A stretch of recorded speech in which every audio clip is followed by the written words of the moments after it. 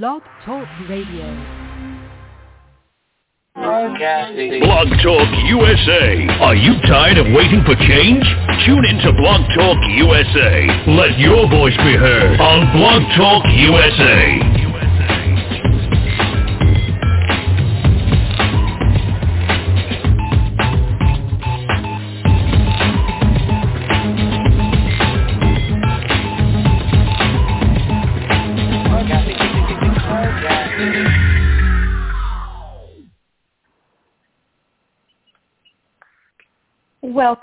Welcome everyone to Blog Talk USA. We are so happy to be here with you on this marvelous Monday. First, before we get started, we just want to let you know how you can always find us and listen to our live programs and our archived episodes. The number to call to listen live by phone is 515-605-9375. You can also find us at blogtalkusa.com and blogtalkradio.com/blogtalkusa. And you can also find us in podcast form on iTunes, Stitcher, Apple Radio, pretty much any place you can find podcasts. You can find Blog Talk USA podcast and Marvelous Monday with Dr. Shirley McKellar under that banner. And the last thing I wanted to say is, well, not the last thing, because I'm sure it'll be the first thing we say when we're all on and the last thing we say before we leave. But if you have not yet gotten your vaccine, please do so, and do that for everybody else that you love and care about. And if you are eligible for that third, if you're eligible for that third shot, that booster, please go get that as well. Okay, so no more delay. We'll give you over to Dr. Shirley McKellar, and hello there, Dr. Hagney. Hello, how you doing? Hello, good. Thank you. Good evening, Ms. Brianna, and thank you so very much. It's always so much fun to be right back here on Monday evening with Marvelous Monday. And it's been a marvelous Monday. We've tried to keep up with what is going on around our nation. There's so much to talk about, but we're really excited about this evening. But before we actually get into that, we're excited because Pastor Michael Cooper will be here with his campaign manager to talk about the campaign. We talk about it, but we're hyped up and we're ready to go to really interview Pastor Cooper and his team. They're going to be coming here to Tyler, Texas with us on next Saturday, this coming Saturday, I should say, for the Women's March. And so let me begin by announcing for all of those that are out there that's anywhere close to Tyler, Texas, here in East Texas, if you would come and join us on Saturday morning at 9 o'clock in the morning. From 9 until 10, you'll hear from the speakers. And then the march will begin at 10, and it will end at about 11:30. This is a national march all over America. People will be marching on behalf of women's equality, and it's time for women to stop being treated as a red-headed stepchild, so to speak, that women can make decisions for themselves just like men make decisions for themselves. Women run households and run corporations and do amazing things in this country, so obviously we know that they can make decisions for themselves, health-wise and otherwise. So that we want to say, come and join us on Saturday morning right here in Tyler, Texas. If you are in East Texas, come and join us, and we're so happy to announce that Pastor Michael Cooper will be with us here in Tyler, Texas, along with his team, because one of my favorite slogans is, so goes East Texas, so goes Texas. So when you get those people here in East, Dr. Hagney, when you get the people riled up here in East Texas and get them out to the polls to vote, then we win in the great state of Texas. We win in the United States of America when you get people riled up and get them to the polls to vote here in East Texas. There's a lot of people here in East Texas, so therefore we want to make sure that they're registered to vote. And tomorrow, my second announcement is tomorrow is National Voters Day. So here in Tyler, we will be at the New Life Baptist Church there on the North Loop across from Tyler High School, John Tyler High School. And then we'll be at the Glass Center here in my district, as well as there's one other location that we're going to be at, and I can't remember which one that is right now, but the Glass Center and New Life, and there should be one other one here. Oh, Texas College, of course. How could I forget? Texas College is the third location, and while we're out there, we will be talking about vaccinations, and because we just in the last couple of days, we had more people that we lost to COVID. And then the third thing is that I want to say that our heart was broken on Sunday morning when we lost my beautiful, beautiful godmother. I call her Dear. She was 97 and sharp as a tack. If I wanted to know what was going on all during the course of the day and I could not get in front of a television, I'd stop by her house on my way home, and she'd give me all the news of the day. She was sharp as a tack. And so she just snuck out of here and left us just quickly. I mean, so her service will be this Saturday at 12 noon, and that's there at the New Life Community Church across from John Tyler as well. That's this Saturday at 12 noon. But we're going to miss her. I'm so sorry. Miss Janie, yes, Miss Janie Williams, and she was the community person. She was the first person here in Tyler, Texas, to work at Levi Strauss. She was actually their union person. She was the first person I ever knew about that worked in union here in Tyler. So she was the union boss at Levi Strauss, where they made your jeans. And so she was a powerful, powerful, brilliant female. She read every day. She read the newspaper from the front cover to the back, read everything in sight, knew everything was going on in Washington, D.C. She could quote the names of the people, watched everything in Congress. She was an amazing woman. And so she's my shero, and I'm going to miss her. But that's it. So, Dr. Hagney, we're going to go ahead. I don't know if Pastor Cooper is already on yet, Miss Rihanna, or if any of the 8713 or the 832 numbers have come in, and I don't know if Mr. Arthur is on yet. Okay, so then we'll turn everything over to Dr. Hagney and let him start out with our medical side of the house, our medical presentation, and then I'll be texting them to see where they are, and we'll go from there. Right. Dr. Hagney. First of all, my historical hat just go out to the young lady, 90-year-old. Again, that's a historical event, and we need to think about the role she played in that history. We'll talk about that as we go later on.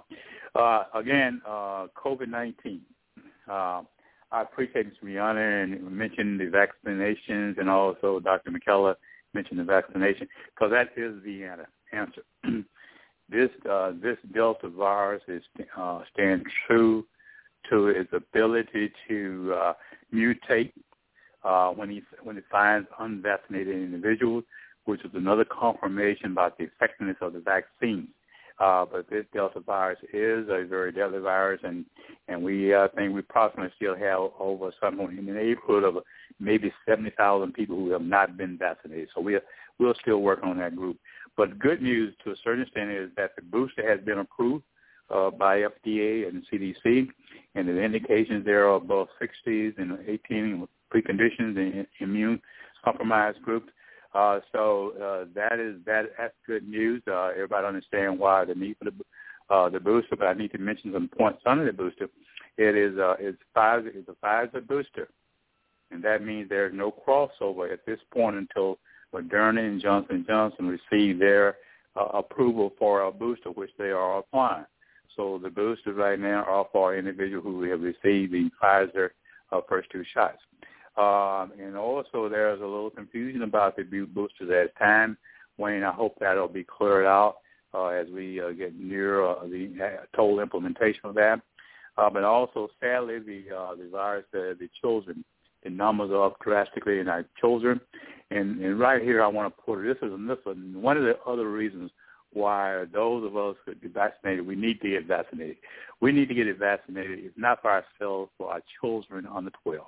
We must protect them. The reason why I say that, because right now We do not have a vaccine that's approved for that for the under 12 age group, but I heard today Pfizer is applying for that.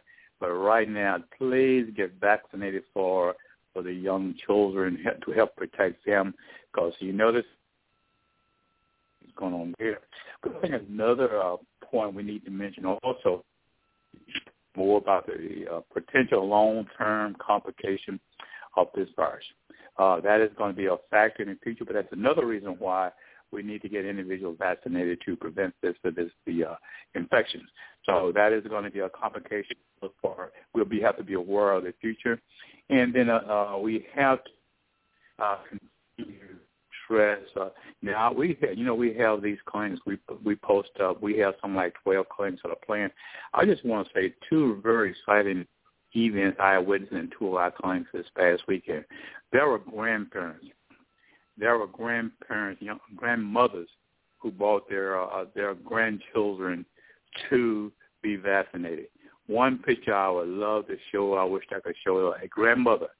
She brought her 4 grandsons. It was just amazing. I took that picture just to see that picture. She brought them grandkids, and there's another site where our grandparents have stepped up and bringing so my hat goes off to the grandmothers and grandparents who are doing this, and also to some of the parents that are doing that. So I think that's all I have to say, other than please get vaccinated. We have our sites that are going on. It's very impressive to see people come in. There's a statement made in one of our sites on Sunday, which was really interesting. He said, Dr. Hagen, we appreciate you all coming out to these sites because there are individuals here that would not have gone and gotten a vaccination if you hadn't had the events in the community. And that's another, just a heartwarming when we hear people say that, because we recognize and we see individuals who will not go to our hospitals. And he was very serious about that, to see some of the guys that were there that would never go to a major hospital or other site to get the vaccination. So I just want to close with that. Okay? That's great. That's really fantastic. The arms of the octopus are stretching. That's and right. It's working. Another point I want to make, the National Guard is helping out in some of these cities throughout the area. I know they were in Jacksonville, Texas, I think this past Saturday on the 27th. So I had to go out to our veterans, our military group again, who are stepping up to help the shortage that are occurring in some of our sites and some of our hospitals. Yeah, fantastic. Fantastic. So I'm jumping back in. So, Ms. Brianna, there should be a 281 number. If you would open that line up, please, ma'am. I don't see them yet.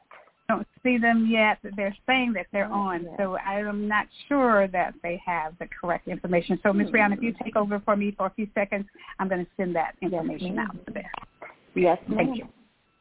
You're welcome. Yeah. Okay. While we're doing that, may I ask again a special prayer for our healthcare workers? When I say healthcare workers, I'm talking about everybody associated with a hospital or clinic drivers, everybody in there, and in particular the nurses and doctors who are really, I'm not going to use the word stress, but they just pray for them, the situation they're dealing with. And so it's so hardening on them. They're having to treat individuals who could have or should have gotten vaccinated. So continue to pray for them. Yes, and including the custodial staff, the people who come and remove the biohazard from the rooms and clean up the room. I mean, really, all these people, it's easy to forget just how many people are on the front lines and how many jobs. You know, it's not just doctors. Yes. And, you know, it's just so, yes, I share in your sentiment. We need to be thinking about these people and praying for these people. And, you know, in Florida, I know that Dr. McKellar said, I forget how many nurses she said had died in I don't know if it was East Texas or Texas. I thought she said 7 or 9. And, you know, in Florida, huge numbers. So these people are really putting their lives on the line for us.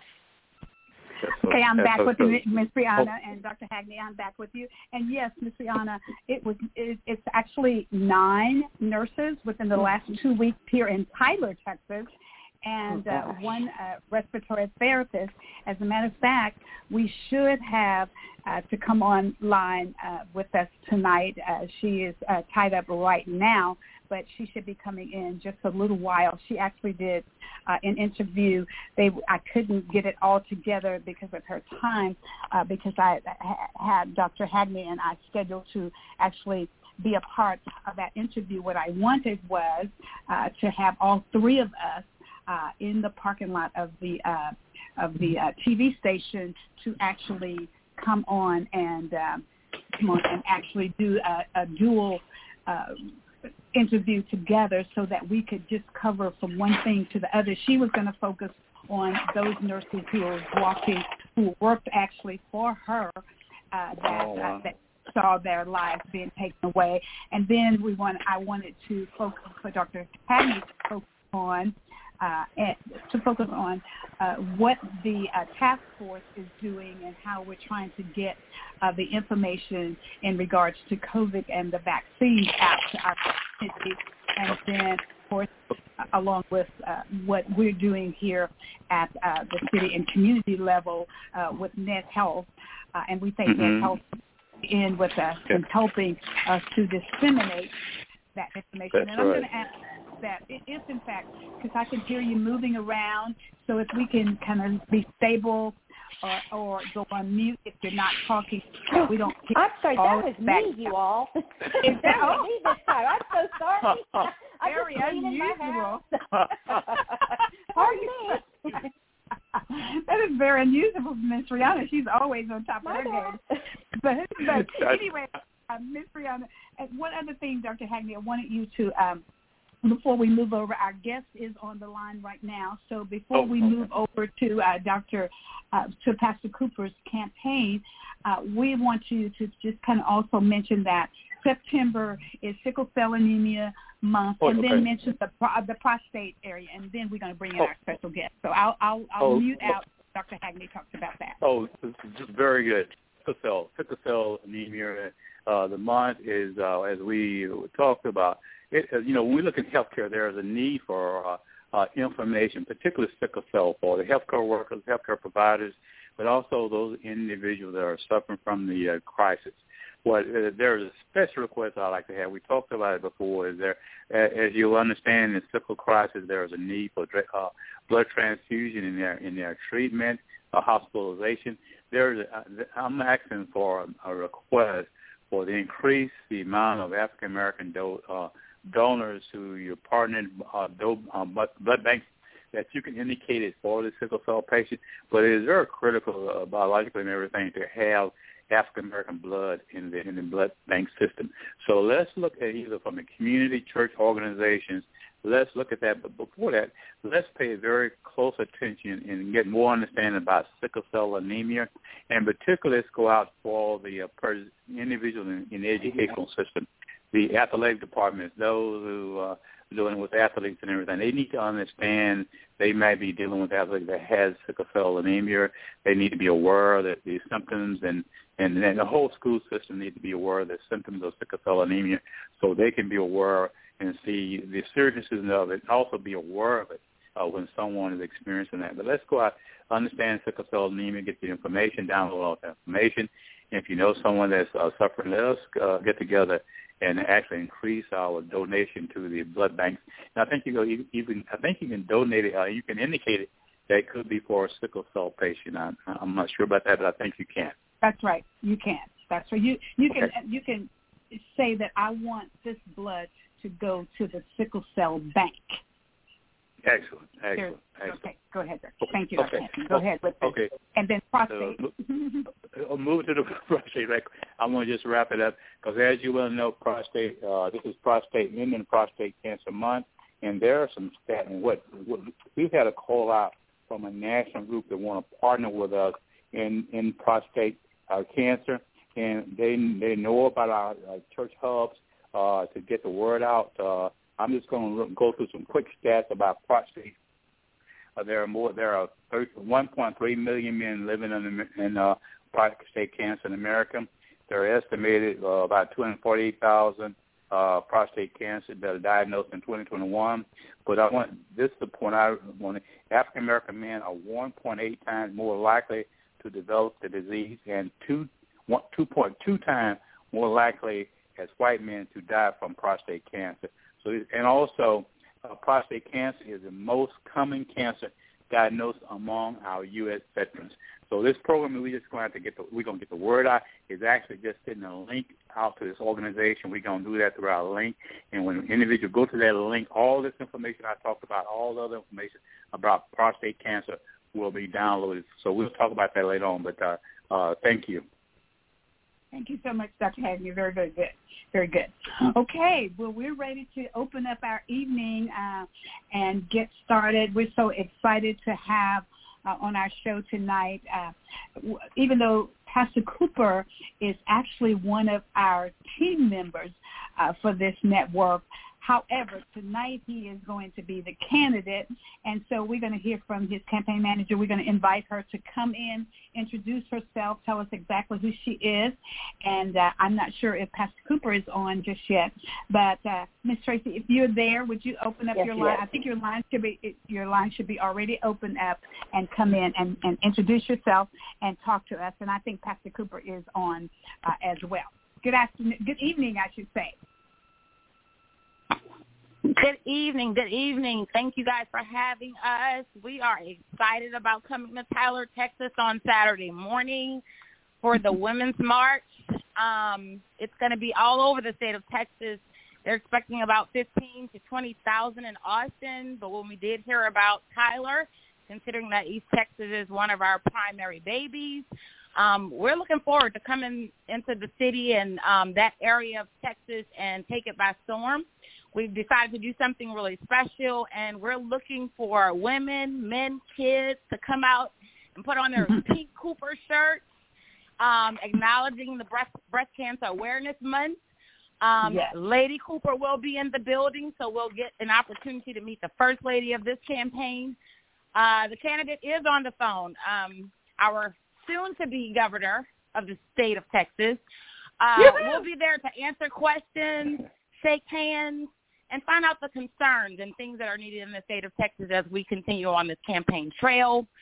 If you all have anyone that would be interested, you can email me at Tracy, that's TraceYB@gmail.com. I will then send over a sign-up sheet if you would like to walk with us at the Women's March. Of course, there'll be several other organizations, but we are looking for people to come out and join us and have on that bright pink so that they can remember who we are when they see our vendor table, to come over and speak, shake hands, and ask the questions that they need with our next governor of the state of Texas. Governor Cooper, are you there? Yes, I am. Hello. Wonderful job. Thank you, ladies, so much. I tell you what, men, I don't know if you're listening or paying attention. We do better when we have ladies surrounding us, in front of us, on side of us, and behind us. So, again, my hat's off to you ladies for all the work you're doing. That's outstanding. So, Pastor Cooper, welcome to your home on Marvelous Monday. Blog Talk USA Radio. It's just exciting to have you and to have you guys to be in Tyler, Texas with us. We're so looking forward to that.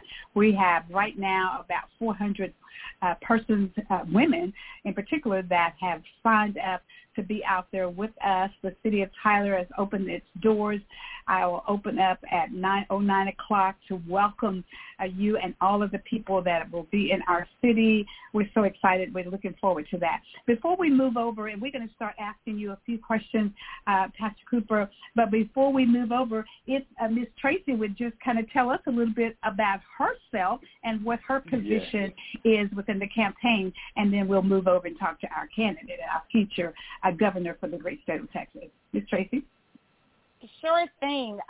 Basically, I am a corporate branding and PR strategist, small firm boutique. I just was acquired to walk on the campaign trail with this great candidate who is running for the governor of the state of Texas. And my background is kind of fluid when it comes time to political background, corporate events, marketing management, and public relations. We're excited to just add some steam to the state of Texas at this point. So I am serving as the campaign manager, and we just need to get him in office. That's my title, is getting him into office. I love it. Thank you so much for that. So now we know who's at the helm of the campaign, and so let's jump over to Pastor Cooper. Pastor Cooper, you know everybody on this network is excited about you running for that office. So these are just generic questions. You already know the answer, but we want everybody that's listening out there to know exactly what your plans are for us once you get into that governorship. There's so many things that are going on right now in our nation, in our state.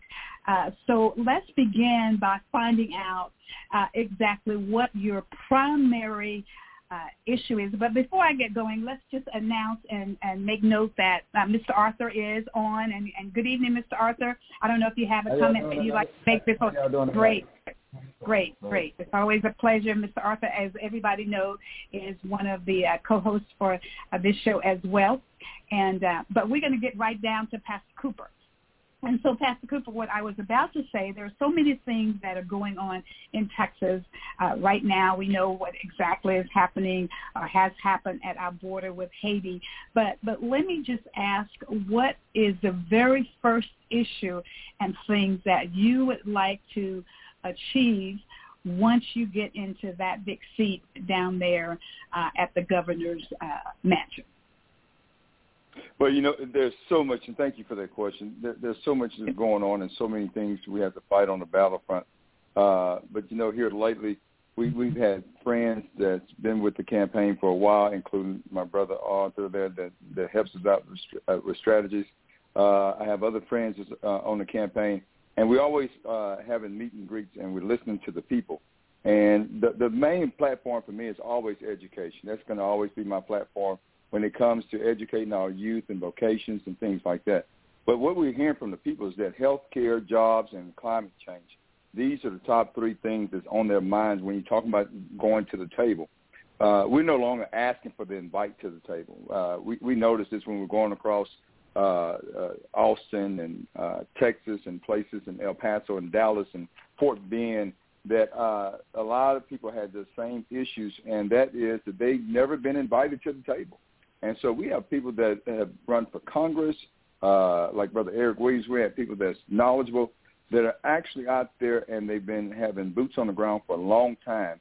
And so we're excited to not ask for that invite anymore. We're coming to Austin, Texas, with our own table and our own menu.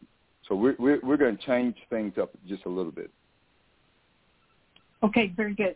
So, and I understand when you say education, because I've always said when I ran for Congress that education is the key, but underneath that education is the key.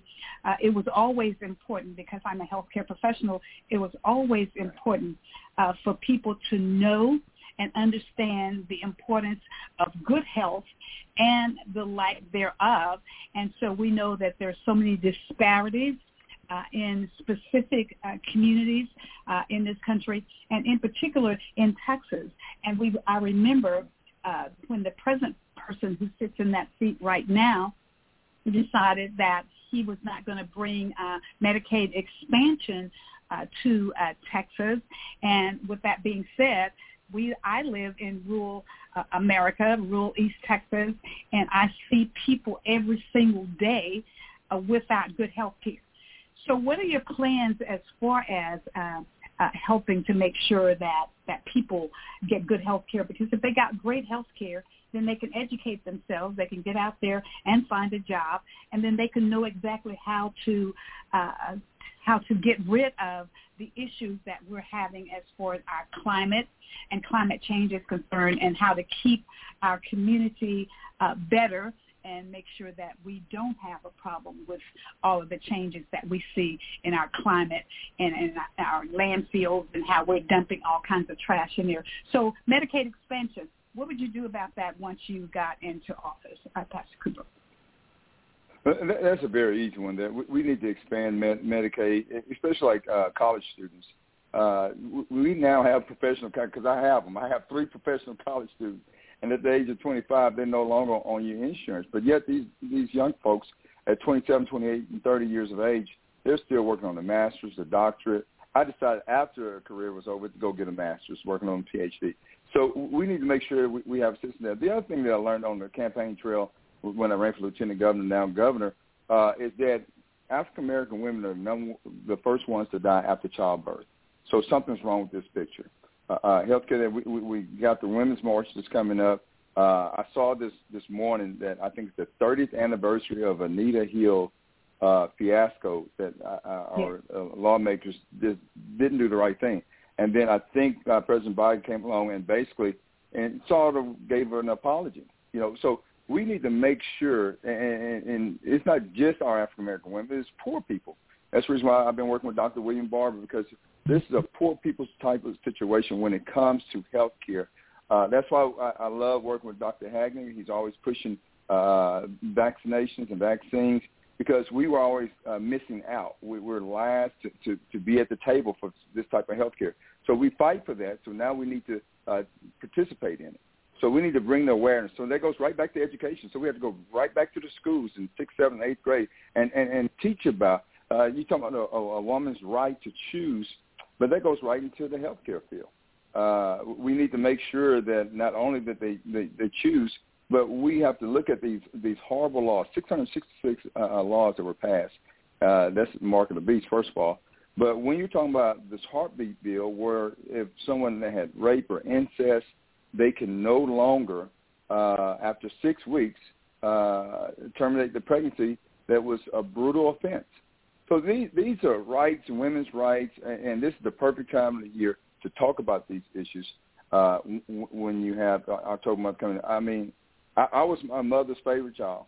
There were 7 of us, but I'm going to take it. I was my mother's favorite child. So I had a chance to listen to those needs and those wants and those concerns. I have 3 daughters. Been married for 34 years. I have friends like yourself all the time. So I'm listening and I'm learning along the way. And that's what we have to do. We have to challenge lawmakers to also listen. People see me out there protesting in the streets. You see me getting arrested. I'm getting arrested for your rights. I'm getting arrested for voter suppression. And East Texas is the most suppressed area because they know that if East Texas rises up, that we control the state of Texas. Beautiful. So, Pastor Cooper, you said something that's very near and dear to my heart, and you talked about domestic violence, which actually, as Ms. Tracy mentioned, October is Breast Cancer Awareness Month. It is also Domestic Violence Month during the month of October. So I appreciate the fact that you talked about the fact that women should be able to make their own decisions about what they want to do with their bodies. And I think that we spend a whole lot of time trying to legislate morality, which has already been legislated by the man upstairs, as our ancestors say. So we need to spend time on things that we can control and we can change, and that is that health care. And then, which takes me back to your second point, which was jobs.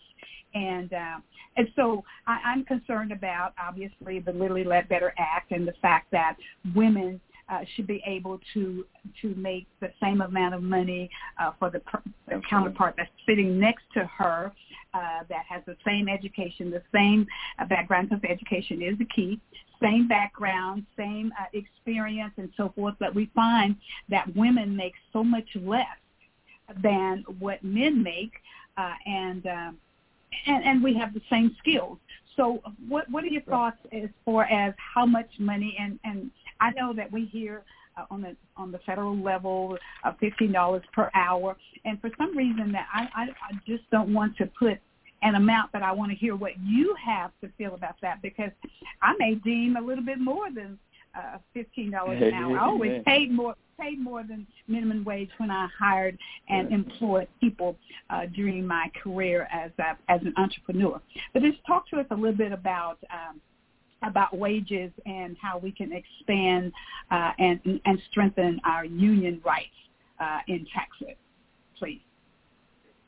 Absolutely. That's a wonderful question. I first of all, been an entrepreneur, been in business since I was, first of all, 7 years of age because I worked for my parents. It wasn't slave labor, but you had to go out and you had to work. But anyway, at the age of 16 years of age, I decided to fire my father, the guy that's from East Texas, Magnolia Springs, because he decided not to pay me. And I said, well, if you no longer pay me, I'll pay rent. And I started paying my mother and father rent at the age of 16 years of age. And by the time, I think it was in 1982, by the time, end of 1982, I was grossing over six figures a year. And I employed employees, and I had 8 regular employees. And back then, minimum wage, I think, was $3.35 an hour. And at $3.35 an hour, I said, how in the world can anyone feed their family, take care of the loved ones with that minimum wage? So I paid my employees then $8 an hour in 1982. That's amazing. I had supervisors. Yeah, I had supervisors, and I paid $12 an hour. Yeah, no, go ahead, please. The conversation jump in and out. And so what I'm saying is that this is in 1982. I chose my choice, and I have the books to back it. And my wife, she laughs at me. I still have my original briefcase from 1982. I still have that briefcase that I will walk around with tens of thousands of dollars because I was trained by a man that didn't trust the government. So I understand that. I understand how certain people feel about the government and things like that. We knew how to do credits and debits and account. I learned more from my parents than I learned in school. And so I was ready for the corporate world at the age of 16 years of age with a little black notebook. And I learned the value of a dollar. I also learned how to take care of a family. And when I saw that the young man needed extra, guess what? We paid him more. So here we are right now. We want to make sure we have a qualified wage and an equitable wage because women deserve their salt, if you would. I feel like preaching right there. They deserve it. And then when I became an automotive executive, I then had another chance to hire and make a difference. I started off in a field where there was mostly Anglo men that ran that field in 1987, I think is when I got started, and got managed in 1989. And I would hire women at the same wage as a man, and there was a lot of money. Again, I don't like putting, just like yourself, Dr. McKellar, I don't like putting a dollar on a wage. You are worth your salt, and that wage could be $25, $30, $40, $50 an hour because in Southeast Texas, we've got this little thing called chemical plant. We're in the chemical industry, and you can, with a 6-month degree or 2-year operator's degree, you end up making $125,000 a year, and well, it's more than $12 and $15 an hour. So we need to make sure it's equitable. Equitable is not always equal because let me give you some numbers that have been with me for 5 years. When you put the Anglo woman in there, when you're talking about the man dollar to the woman's dollar, it's slightly off, $1 to 85 cents per female. But when you take out the African American and Hispanic, it $1 to 85 cents drops to 69 cents. So equal is not equitable. So we need to make sure that in all areas, and when our weakest link do better and get stronger, then the entire group rises. So Texas can do better. And a lot of people say we've done great, but the problem is we've done great for the 2%. 2% continue to get richer, and we continue to fall behind. So in these areas of healthcare and jobs, and then later on we'll talk about climate control, but we have to make sure it's equitable, and then it starts in school. So that's why I say the foundation of education, because we want to make sure we have vocations, fields like robotics and mechanics and things like that. Why is it a young girl can graduate or a young boy can graduate with a college degree, but we don't have a degree in barbershop? We need to have barbers that's graduating at 18 years of age and ready to go into that $40 billion a year industry and start earning a living and then paying taxes. So then we have the money there for retirement, Social Security, Medicaid, Medicare, all of these things that's necessary. It goes back to that foundation. Very good. So, Pastor Cooper, what I hear you saying in that presentation is that in order for our economy to improve, we have to increase the wages. If we're going to have a minimum wage, we're going to have to increase that amount as well here in the great state of Texas or in this nation period. And then I always reflect back to education is the key.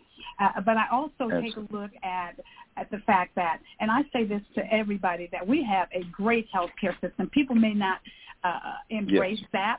But I've worked in, you're in the healthcare profession. I've worked in the healthcare profession all of my life, really. Even when I worked in the corporate world, healthcare was always a part. In the military, in the civilian world, it was always a part.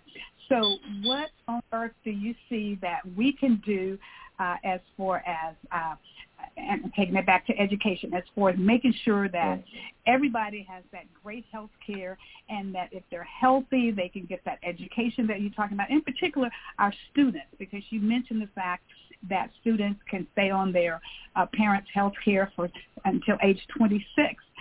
But what if they don't have parents that they can get on that policy? And so with the cost of the private insurance industry, that is where I see the problem. How do you see that you could make some changes in that insurance industry when there's a lot of greed that's taking place? And what I said about that we have the greatest healthcare system in the world, it's just too pricey. How can we drive down that cost of healthcare in Texas and in this country? That's cool. Well, first of all, my wife is an educator, retired educator, and a shout out to all the educators. We need them. And when I talk about education, I'm talking about pay raises for the teachers. But the other thing, the main thing, the focus that I'm talking about right now is the health care. And that is that when we have more people involved, we have cheaper costs and a broader base and a brush. And so teachers, they had reasonable health care compared to the job I'm on. It's a handful compared to thousands. So what happens is that you drive down the cost when you have more people participating. In Harris County, there's a little-known secret. No one knows about it. I know about it because I looked into it. They used to have a healthcare system called a Gold Card, but they've since changed it, the name, and I forget the name of Harris County Insurance, something like that. But my sister moved to Houston, Texas, and refused to move back. I offered her to move into my house rent-free. All my kids were leaving, the empty nest syndrome, and all these other things happening. And she's my older sister, and she cooked for us very well, and she's single. and I said, I'm not going to charge you anything. Just come on in here. Because I was hoping, Dr. McKellar, that she would cook at least twice a week. I love her cooking. It's amazing.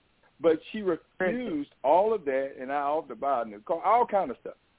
And she said, I have to remain in Houston. I said, why is that? And I didn't know. She said, because my insurance is just like yours. Wow. I said, you're kidding. Yeah. She said, I have the same time, and back then it was a different type of insurance I have now. And low deductibles. They treat her the same way when she went into Baylor Medical, St. Luke's, Methodist, those expensive hospitals that would look at you a certain kind of way if you walked in, if you didn't have health care, treat you a certain kind of way. But when she walked in with her chest out, shoulders back, felt good about herself for the first time in a long time because she knew she had quality health care. And this is a woman that this weekend alone just survived the TIA, just went home 5 minutes ago. That's the reason why I was late getting on the call, looking at video. They were high-fiving the great-grandbabies that was there because she now has access to life. Now, I'm going to call healthcare life. It's not just healthcare. Yes. She has access to life. It's a difference between life and death. She's 66 years of age, and she is a survivor of cancer. She's a survivor of strokes, and she's a survivor of heart attacks. And all because of the fact that she has access to this incredible thing we call healthcare. And you are absolutely correct, Dr. McKellar, that we do have a great program of healthcare, but it's so pricey. But what I'm learning from Harris County, and it was there even before Mayor Sylvester Turner was there, it was there back in the 90s, I saw that. And they decided that everyone would have health care and would make it available in Harris County if you had an address there. We can take the same example and do it in the state of Texas. Outstanding. Wow. Okay, so then let's take a look at our young folk, our college students, And we know that they need that great health care and they need that education that they're fighting to get. But we also know that in some of our universities, and all of them really, that many of our students graduate owing an amazing debt. They have invested so much money into their education and their schooling. And so, once again, the great state of Texas, a very wealthy state in this country, America, very wealthy. So let's talk a little bit, since you're really, really interested in education, because, once again, education is the key. If we're educated and we know what's going on in our country, even if we know if we don't have a structured education what I mean by that is you didn't go and sit down in the classroom and learn and come out with a piece of paper, but you became knowledgeable. You're a self-taught person, even though I'm a proponent of education, going and sitting in the classroom and coming away with that piece of paper. I'm just a proponent of that because that's my upbringing, that's my teaching. Everybody I know is not going to get that, but I still think that you can educate yourself by keeping up with what's going on in your community, in your state, in your nation. So how can we help our young folk to not come away and starting their life with a massive debt that they have spent paying for education? I know that a lot of us are pushing at least the first 2 years of community college where they can go to school for free and whatever. But we know there's other countries in the world that students can go to school and get a complete education. They don't have to pay for that. They don't have to pay for their health care. But that's a whole entirely new, different system from what we have here in America. So let's talk about America. How in Texas can we help to make sure that once our students graduate, that they don't have an amazing debt to begin their lives? Well, first of all, the first thing we do is just have common sense governing. Our current governor gave back $2 billion to the federal government because he was at odds with them. He no longer wanted to participate with what was going on. So here it is. We had people that were being evicted. We had people that had issues, and we're talking about climate change, and we had issue with ERCOT and the freeze and all these other things, and they didn't receive the assistance that they needed. Well, let's say that he chose not to do that. Well, that's $2 billion we can use to pay off debt and loans from education, these folks. And the first area that I would use money like that in, if someone gave me extra income in the state of Texas, is for our educators, our teachers that's graduating, because they're the underpaid and most in debt. Because I paid for my wife's college. Thank God for that. Because everybody's not. My son used to say, "Daddy, everybody's not fortunate as you." I said, "Well, I work hard for my money, and I don't like interest and I don't like debt, so I pay cash for that. But everybody can't afford that, so we need to assist them." The other thing is, Mary, I have a minor in social studies. But one reason why I didn't go into that field because I couldn't afford to. Most people that have a degree, and it used to be called social work, social studies, but I think call it social work now. Those folks are coming out of there, and they have debt as high as $70,000 and $80,000 with a 4-year degree, and if they don't come in with a master's or anything, and this is a minimum college, this is a state college, you're talking about only earning $36,000, $40,000 a year max. You can't afford a car, rent, and finance it. So we need to look at these things. And then when you're looking at education again, I want to look at HBCU schools. I'll never forget when I was on the stage running for the United States Senate, and the president of, I think it was Wiley College. I think it was Wiley College. And he challenged us, those of us who would remain into the political arena, that we'd come back and we'll assist them. We need to have more online schools for HBCUs and those folks, again, that's going into teaching, going into social works. We need to come back and give them loan forgiveness. I believe in high school that you can graduate with a 2-year degree in education, and then if you sign a 4-year contract, that we should give you loan forgiveness. I don't want to just give away for free because my dad used to say if you give something away for free, people will not respect it and they won't handle it right. So what I want them to do is to earn it. And so after 4 years of working for the state of Texas, we want to have a loan forgiveness. We want to have a program set up. So we don't want to just go up there and just write off all the debt. That's going to be pretty expensive. But what we want to do is start taking a look at it, and we want to start taking baby steps in the right direction. Very good. So, Pastor Cooper, let me just tell you that I'm happy that you're the type of leader that's going to be working in our state government here in Austin, Texas, that's going to fight on behalf of the people in East Texas and North Texas and West and South Texas, not just for some, but for every single citizen, whether they voted for you or not. You're going to fight and work on their behalf, and I so appreciate that. I'm going to actually relinquish over to Ms. Rihanna and Mr. Arthur and of course, Dr. Hagney, because they may have some questions for you. I love how you speak, so keep fighting on behalf of the great people in the great state of Texas. Ms. Rihanna, I'll turn it over to you if you have some questions. I'll mute out if you have some questions for Pastor Cooper. Ms. Rihanna, as you know, Pastor Cooper hails from Texas, even though she lives in Kentucky, but she's a Texan. Ms. Rihanna. Yeah. Well, my young child who was asleep has awoken, and he's ready to play. So I'm going to ask a quick question. All right. And relinquish Mr. Arthur. Well, actually, I want to point out to everybody that $8 an hour in 1982, correct me if I'm wrong, but that would be about $22.17 today an hour. So Pastor Cooper here was paying a living wage when paying a living wage wasn't cool. So I commend you for that. That's amazing, honestly. And I hope people understand that's just one little example that should give people a slice of what you're getting with Pastor Cooper, where your priorities are. I appreciate that so very much. And I do have a question. Sure. Is expanding Medicaid, I always get it wrong, Medicaid, is that expansion going to be the first, second, or third thing you do when you take office?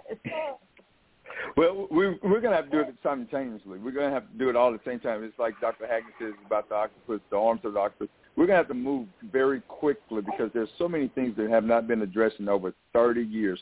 That's the reason why when I go around and saying what I'm saying is that I have to apologize because God has blessed me with so many different gifts and talents that I was selfish with them for the first 30 years of my life, in my adult life, and in my profession, because I was trying to raise 4 babies all under the same roof and be a husband to one wife.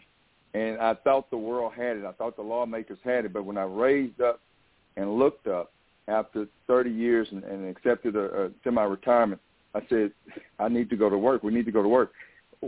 We have been missing it, and I have a voice, and I'm going to use my voice. My wife, matter of fact, we were together this weekend fighting for a young man here in Beaumont, Texas, that was paralyzed by police brutality locally here, and we're fighting it abroad. How can I fight it in D.C. and I'm not fighting it in my own backyard?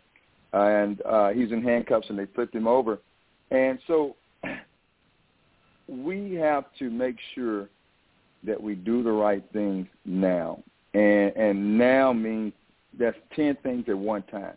So while we're dealing with health care, jobs, climate change, we're going to be dealing with education all in the first 100 days. You will see me in the past 100 days now. If you go back and look at a calendar, you can just look at my Facebook page, all 4 of them, and you'll see somewhere where I was arrested. You see somewhere where I was protesting. Some people think in the same day I was at 3 different locations. I said, no, that was on the East Coast. This is West Coast, and now I'm back in the Gulf Coast. So you have to keep up. And it's hard for them to keep up because I'm fighting on all fronts at the same time. Good point. Great. Well, we'll go to Mr. Arthur then, and then after that we'll go to Dr. Hagney, and then we'll bring it back around because I have some more things I wanted to point out. This is great, guys. And I'm glad. Yes, you're doing amazing. I love how you. Go ahead, Mr. Arthur. How you doing, Governor? Hey, how you doing? This is my friend right here, guys. Hey, look here. It was a guy, I can't think of his name, but he wrote an article out in the New York Times. But anyway, but everybody, he wrote this article about the current political climate. Of course, we've talked about on this show forever about the lack of urgency, the lack of understanding what kind of fight we're in. And so now they began to talk about the reality of what it is, which is we're fighting a fascist group of folks that used to be the Republicans. And so what I want to know is you advance your campaign, how do you intend to relate that sense of urgency and how people understand that this is not a normal situation, that there not only votes, voting rights at risk. I mean, the whole thing is at risk. So how do you plan to get that message over to your constituents? Well, again, to continue to tell the story, set the narrative, repeat the story, set the narrative again, and go out and present it to everyone. Communication. When I was a professional for years in the automotive industry, I would like to call myself the great communicator. In order to get people to move, you have to get them involved, and you have to get them excited about sometimes the same thing, but it's not. I used to say this little phrase all the time. It's not what you say, it's how you say it. There are a lot of politicians out there that have been saying a lot of things, but a lot of them don't have a platform. They don't have a base, and they don't have the heart for it.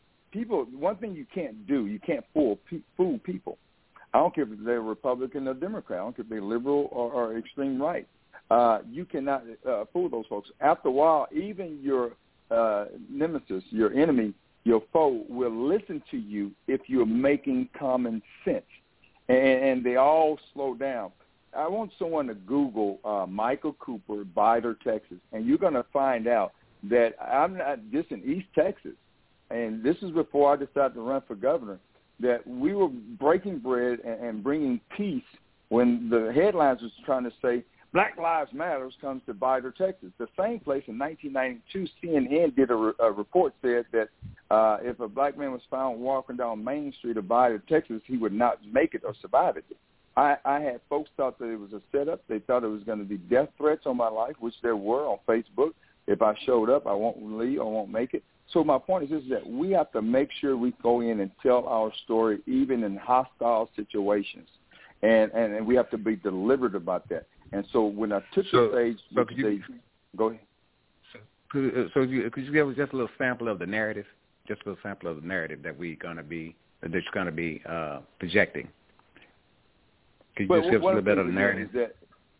The narrative is that when we're bringing our issues to Austin, Texas, and when we're bringing our table to Austin, Texas, everyone is invited around that table that cares to participate. And then we're going to bring all of the issues for Texas, not just some of the issues for Texas. And the fortunate thing, not the unfortunate thing, is that when African Americans do better, everyone does better because it's not an African American problem. It is a poor people's problem. And education, the lack thereof, is a poor people's problem. Good health care is a poor people's problem.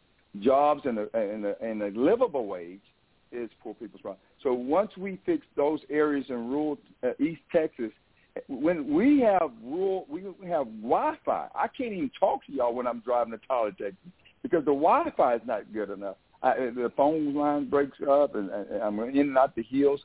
So we need to make sure that their corridor from 1969, from 69 all the way up to Tyler, Texas, all the way up to Terrell, Texas, when they open it all up, we need to make sure we have great Wi-Fi. We need to make sure that we have jobs in those areas. We have to make sure the education is equitable in those areas. We have to make sure health care is there.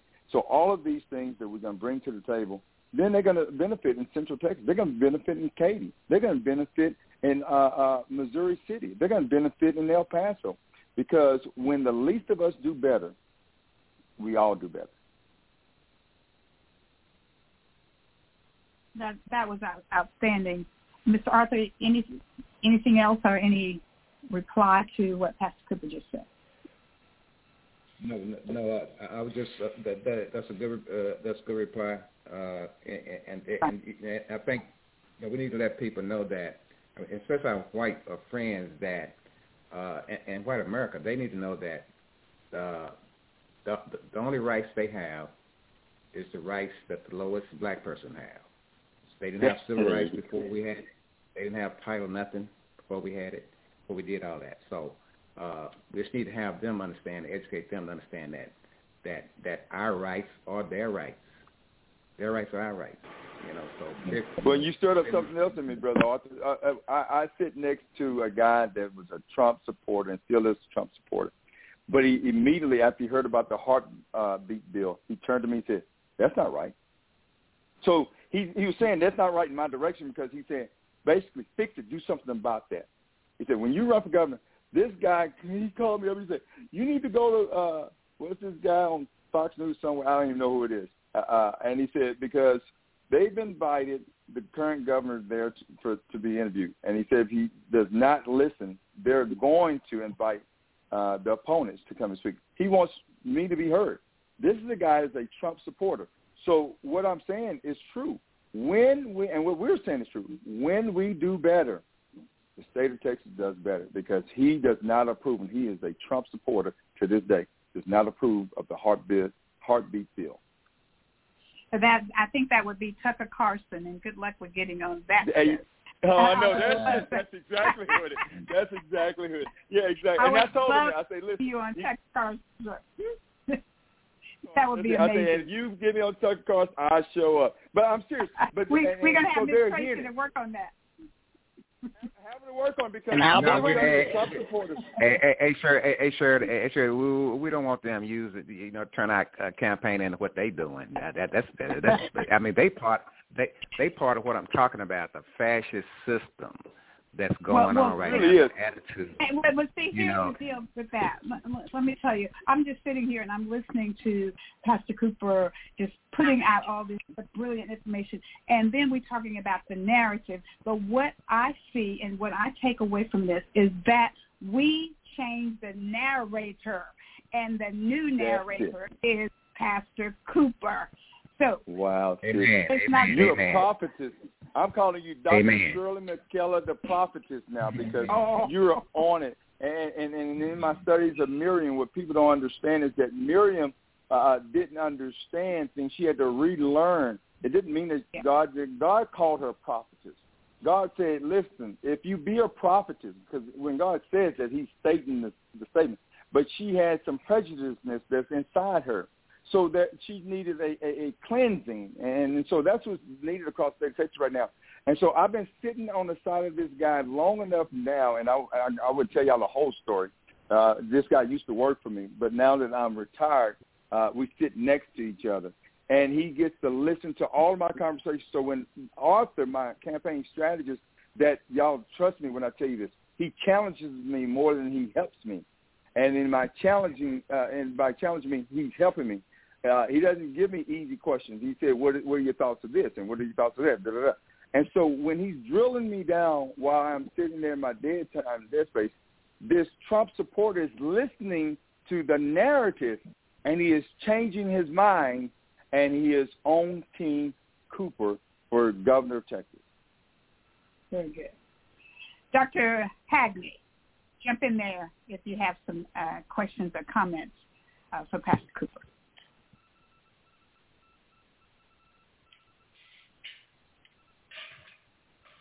I think Dr. Hagney should be still there. Ms. Rihanna, is Dr. Hagney still? Yeah, there you are. Can you hear me now? Go ahead, Dr. Hagney. Yes, sir. Healthcare, that's my second love. When we look at healthcare and we talk about healthcare, we have the disparities in healthcare. And also by working with vaccines, I also tell people rural is different from rural communities of color. When you say rural America, most people can understand that. But when you're talking about rural communities of color, that's a different rural area. And it's related. We're finding out we have to be at the table in healthcare. We're experiencing it firsthand when we're not at the table of healthcare, what decision being made. I don't care how great the system is, but there are people who are falling through the cracks because we're not at the table. And through East Texas, we're going to take charge of the healthcare system in East Texas, and we're going to move people to the table of healthcare in East Texas, because people who have been in charge in healthcare in East Texas have not done an excellent. They could have done a better job. What we're going to do is help them with that job. So that's Cooper at the state level. We need to have more people like us in high levels of healthcare in Texas.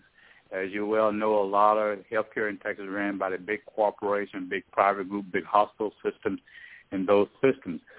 We need to have more African Americans at high levels in the decision-making roles in healthcare, because we're experiencing it with this vaccine and viruses when we're not at the table.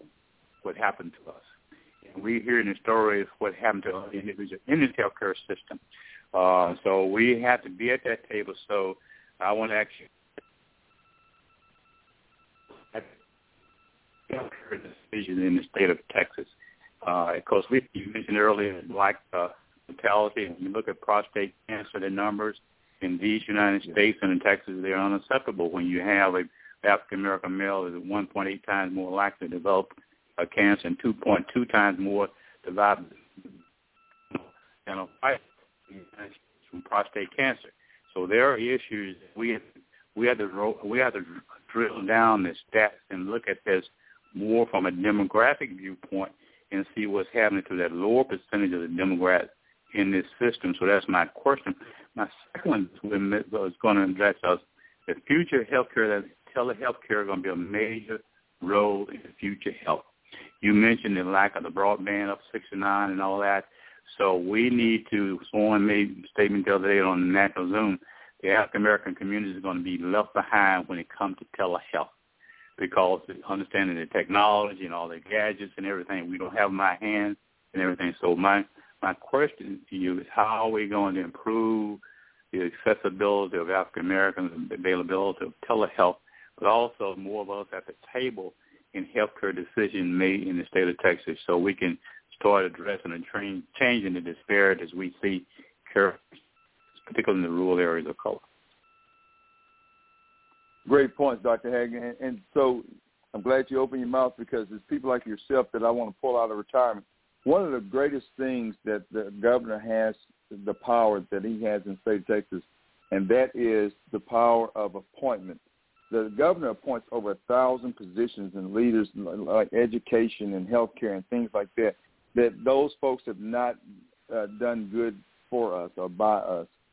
So we need to appoint folks in those areas, so then we can bring these issues down to each rural county, not just in Austin and Dallas and Fort Worth, but to go into East Texas, Tyler, and all these different areas.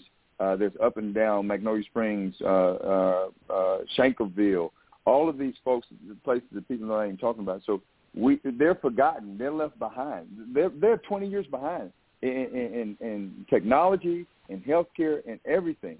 I can just see it in driving around. When I drove around with Dr. McKellar, when we were out on the campaign trail, just the different streets and the technology that's available. We need, it's educating and it's telling the story, and so we need to make sure we have the right people in place. So I'm going to go. I was just counting all of the friends I've made across the years, 5 years or so now that I've been doing this, that are intelligent folks with PhDs, medical degrees, retired, semi-retired, tired. But I want to go back and give them hope, because we're going to go back and appoint these folks into key positions like yourself. And if you don't want to do it, then hopefully you know someone else that desire to do it. And then we're going to put them, and then we're going to hold them accountable. The other thing that the governor has is that of veto. So when all those crazy bills come through, I can veto those bills. Call a special session so we make sure those bills don't go through. So we have to use every tool that we have. And then we're going to continue to use the tool of protest. I have learned from Dr. Shirley McKellar's friend, John Lewis, Congressman John Lewis. He was arrested, I think, the same year that he died for protesting on the floor in D.C. Mm-hmm. Is that not true? Yes, sir. Yes, sir. Okay, wow, so that's my point. So even as your governor, guess what? y'all think? Listen, I'm not going away, and I feel like somebody told me the other day they carded me. I said, why you carding me? I was hanging out with my son, had a beer with. And I said, why you carding? They said, well, we carding you guys. I said, okay, great. I'm 55. I'm his dad. They said they didn't believe it.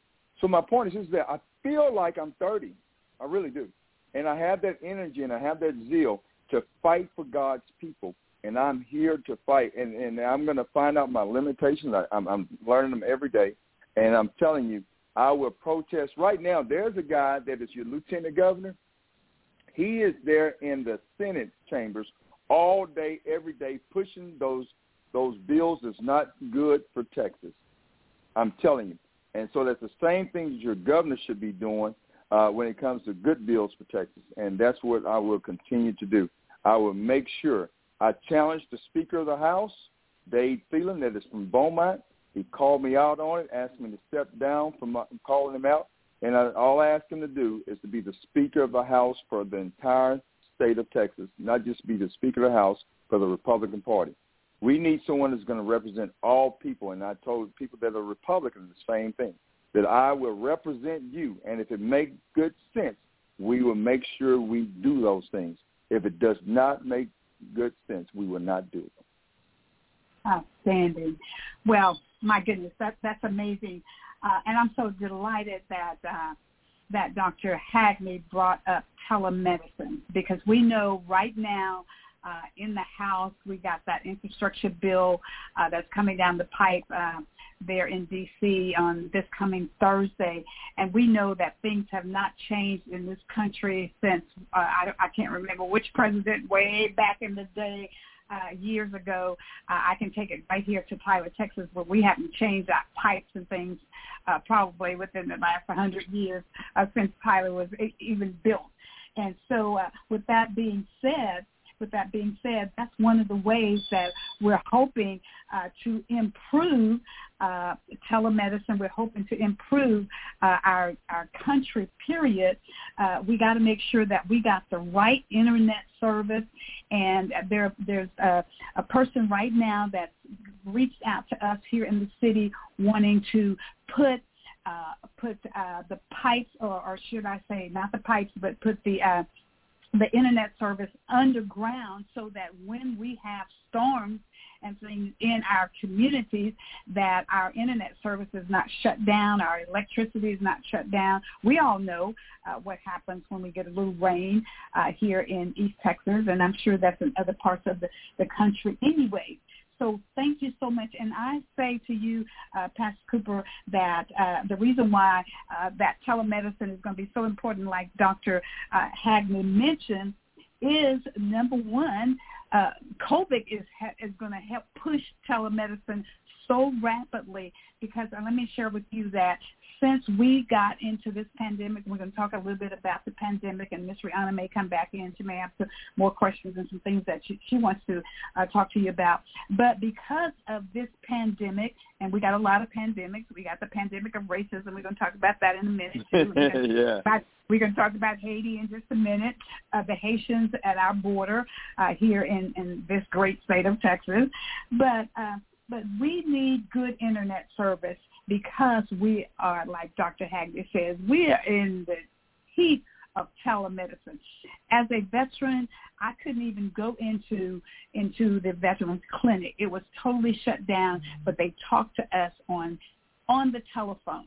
They phone in to us on telemedicine and say, do this, do that, how are you doing, so forth and so on. You know how telemedicine works.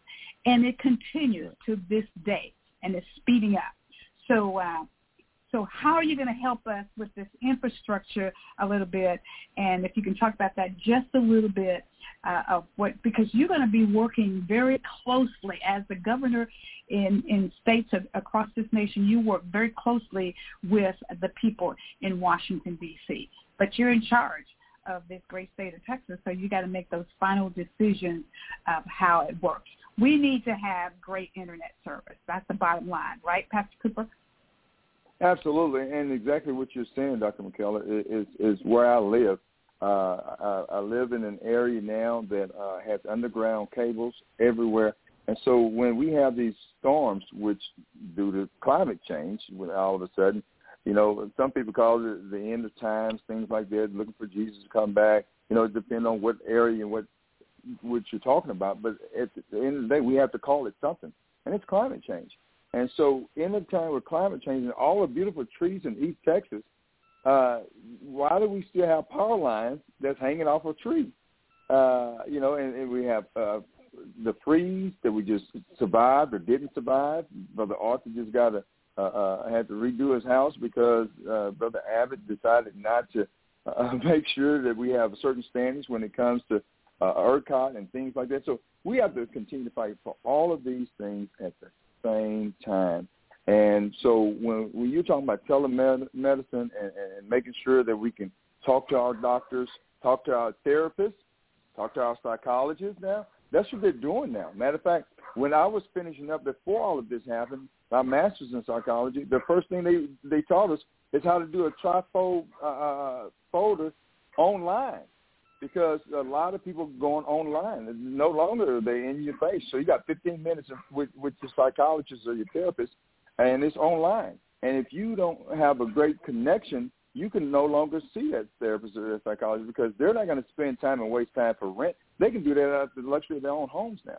So they don't have to pay that $2,000 a month rent and overhead. So it's actually better for us to make sure that we have access to all of these things and using that infrastructure bill. And so that's the reason why we absolutely have to have someone who's going to work with our president and get some of that money for Texas. And we have to make sure we push. And that's all it is. It's sales. We are selling what to the federal government what we need. We're telling them what we need, and we need to close them on the fact that we need most of the money here in Texas because we have 29 million people, and we have a vast array of areas, folks that's out throughout East Texas, Central Texas, rural Texas, and everywhere else. So we need to make sure that we get enough funding to get all of this done, and some of that money should come from this infrastructure bill. Outstanding. Ms. Rihanna. Yes, excellent answer on the infrastructure bill. And on that topic, it sounds to me like you are in the camp that firmly believes that human infrastructure, so-called human infrastructure, should be and is a major part of that. Can you talk a little bit about that, like the paid family leave and things like that? Absolutely, and it should be an issue or a hassle. Matter of fact, I have a lot of men that even challenge me on that because they like to be at home with their children. That you got the women have 12 weeks that you can have paid leave.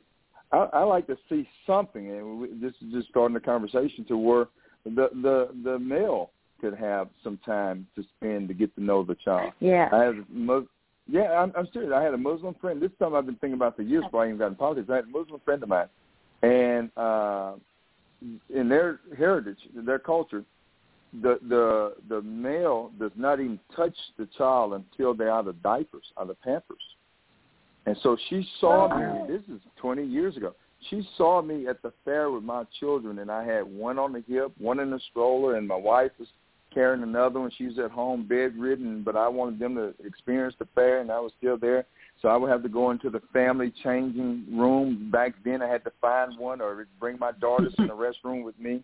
I had these struggles, And I'm trying to get to know my children. I never forget the time. I was working 88 hours a week, and I would take Thursdays off, and if I want to take the full day off, Miss Rihanna, I would take a half a day off.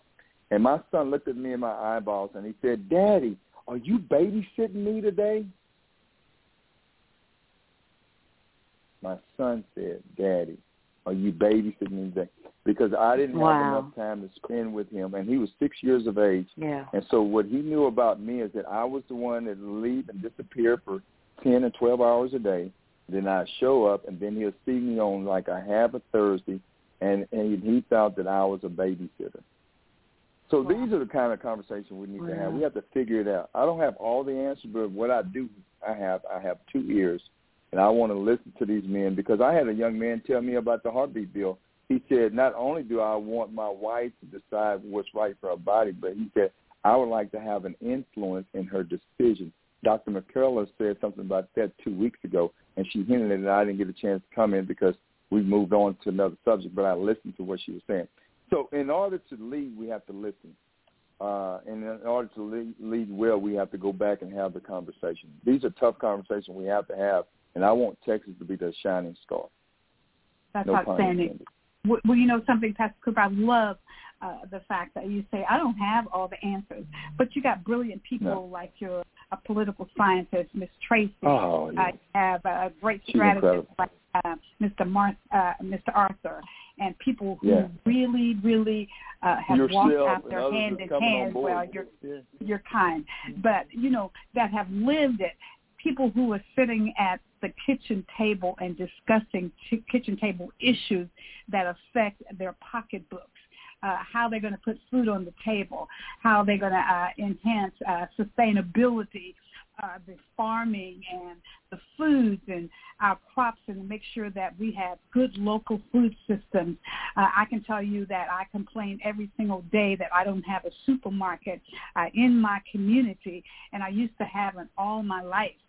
In my community, we grew everything that we needed on our farms, and so we have to make sure that our farmers are taken care of, because we want a good food source that's coming across our tables to make sure that our family members are healthy, that we provide the quality of life that all of us so richly deserve. Mr. Arthur, I'll go back to you and see if you have other questions or comments that you'd like to have for our candidate for the evening.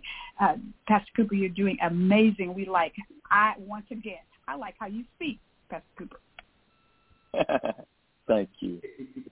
Yeah, I'd like to Mike, Dr. Cooper, tell us, what do you have planned for the, the college kids down there in the East Texas area? Because we got those 3 colleges down there, and I'm sure he plans to have them be part of the campaign. So, can you just give us a little bit about, what kind of work you're hoping with that? Well, I'm kind of excited about it because a lot of people don't know, maybe know if you follow on Facebook several of those pages. I have children that's in the entertainment industry, and but right now they're 2 broke girls. They're both living in Los Angeles. I always tease them about the little show that used to come on, 2 broke girls. And but they are out there and they're practicing their craft and they're doing their craft. One is model for LA Models. You can Google and see her. The other one is an actor and also a singer. And so we have made great connection with people in the entertainment business in that world. And what I found out is that young people love great entertainment. And so not only do we have some concerts that will be free for them, we're going to have food, we're going to provide entertainment, and it's going to be quality, great entertainment, up-and-coming artists that's already out there.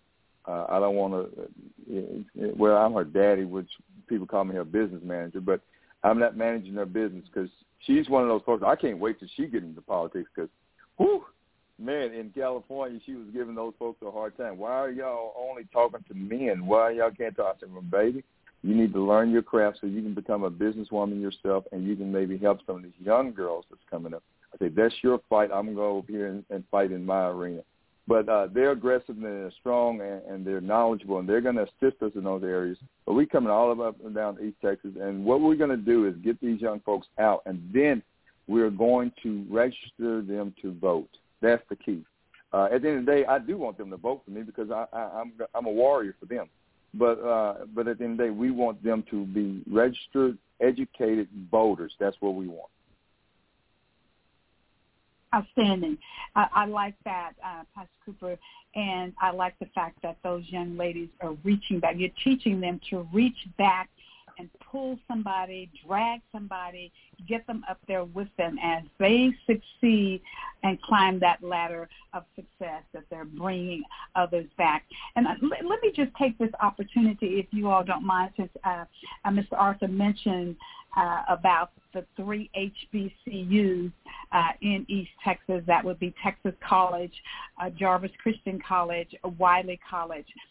Marshall, Texas. And, of course, Jarvis is in Hawkins, Texas. And, of course, Texas College is in Tyler, Texas. But my sorority, Alpha Kappa Alpha Sorority Incorporated, my national president, Dr.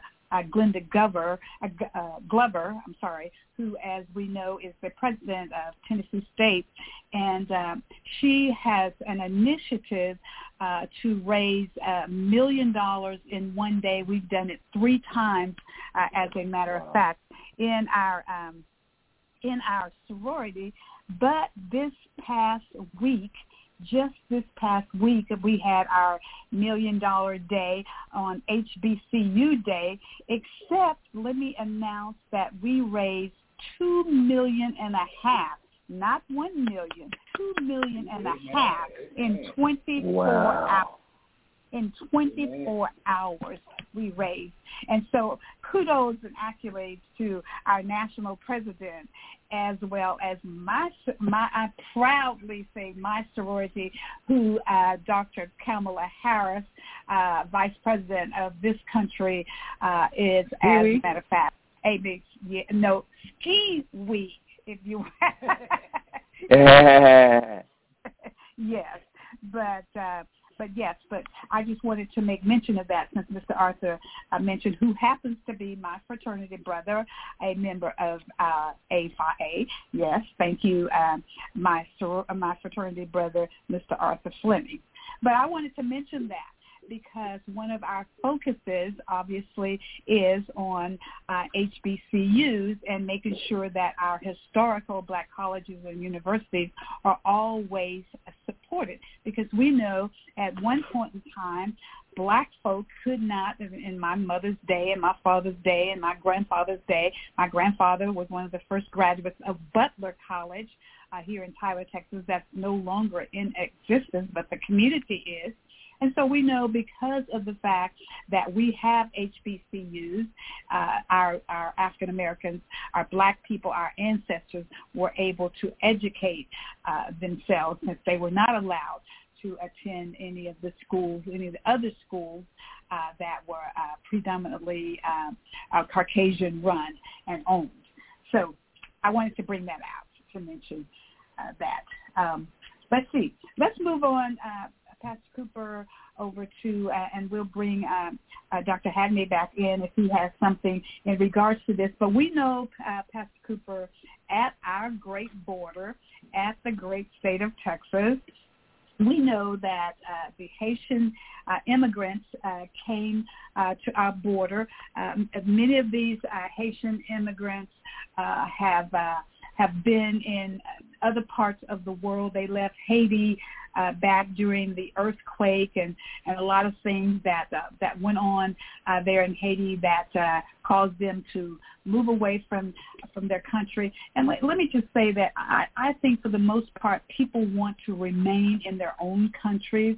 I know I do, but I can tell you this, if we had a regime where it was authoritative regime where people were treating us inhumane, I'd have to try to pack up and go and find and knock on some doors that were giving us an asylum so that we could be safe. And we know that a lot of issues were going on in that country, and they left and went to South America and other areas, even down into Mexico.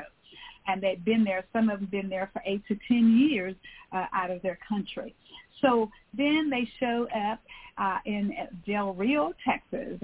And I can tell you that I was stationed in Del Rio, Texas. It's a community of about 35,000 people after 9/11 hit. I was down there at that border working, and so trying to make sure that no one crossed over in that side of the country to try to bring harm, because we didn't know exactly where all the harm was coming from after 9/11 hit.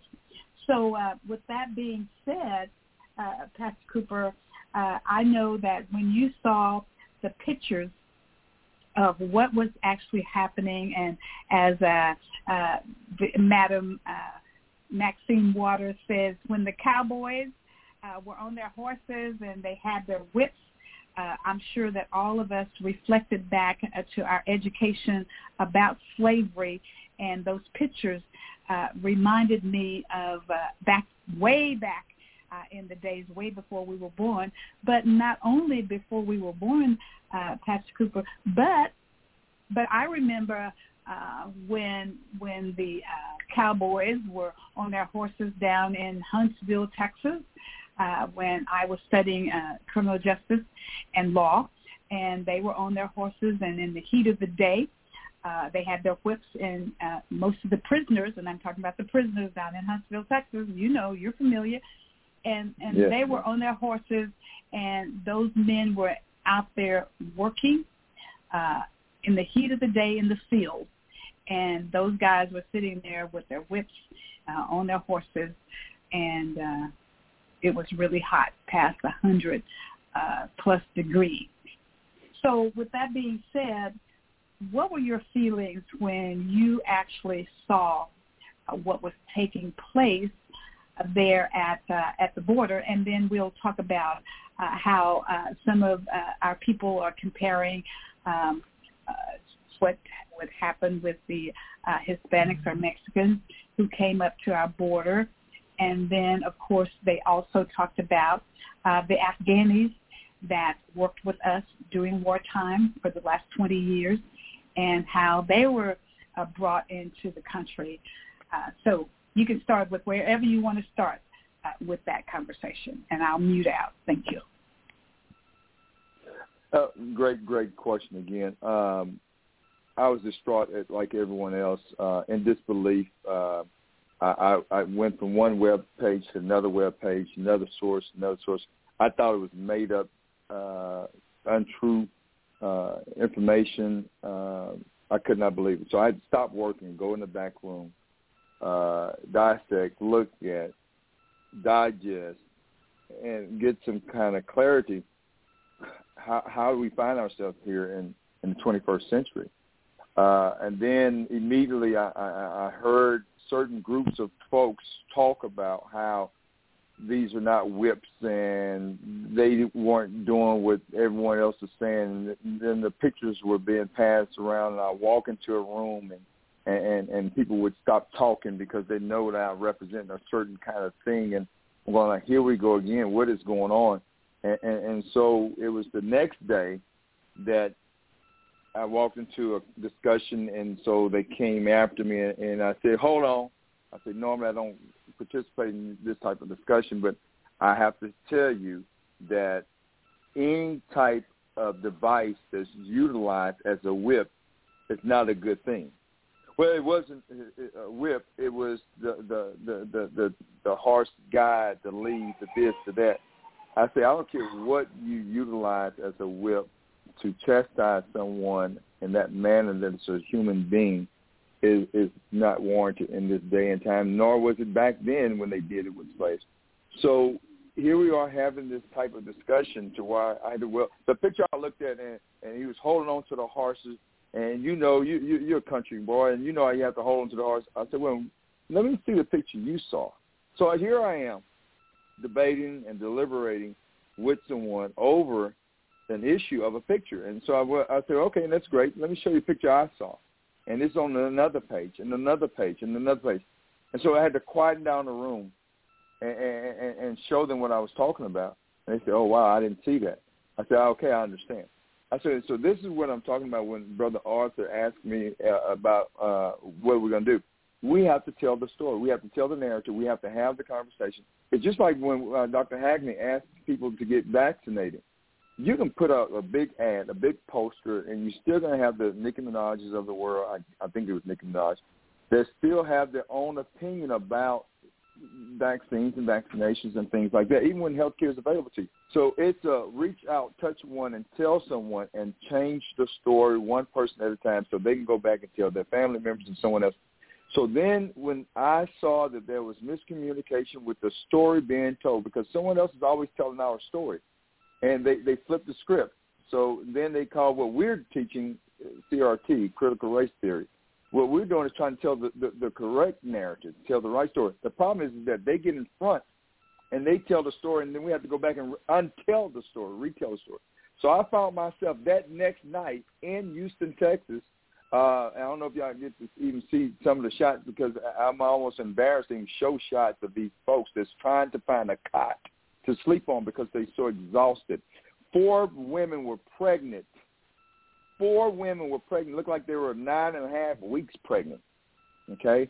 And all they wanted was a meal and a cot and some water, but yet they had to go through the process of being tested for COVID, go through the process of being checked in, going through the process to find out who has family here or not, who's going to have a court date maybe 3 or 4 years from now.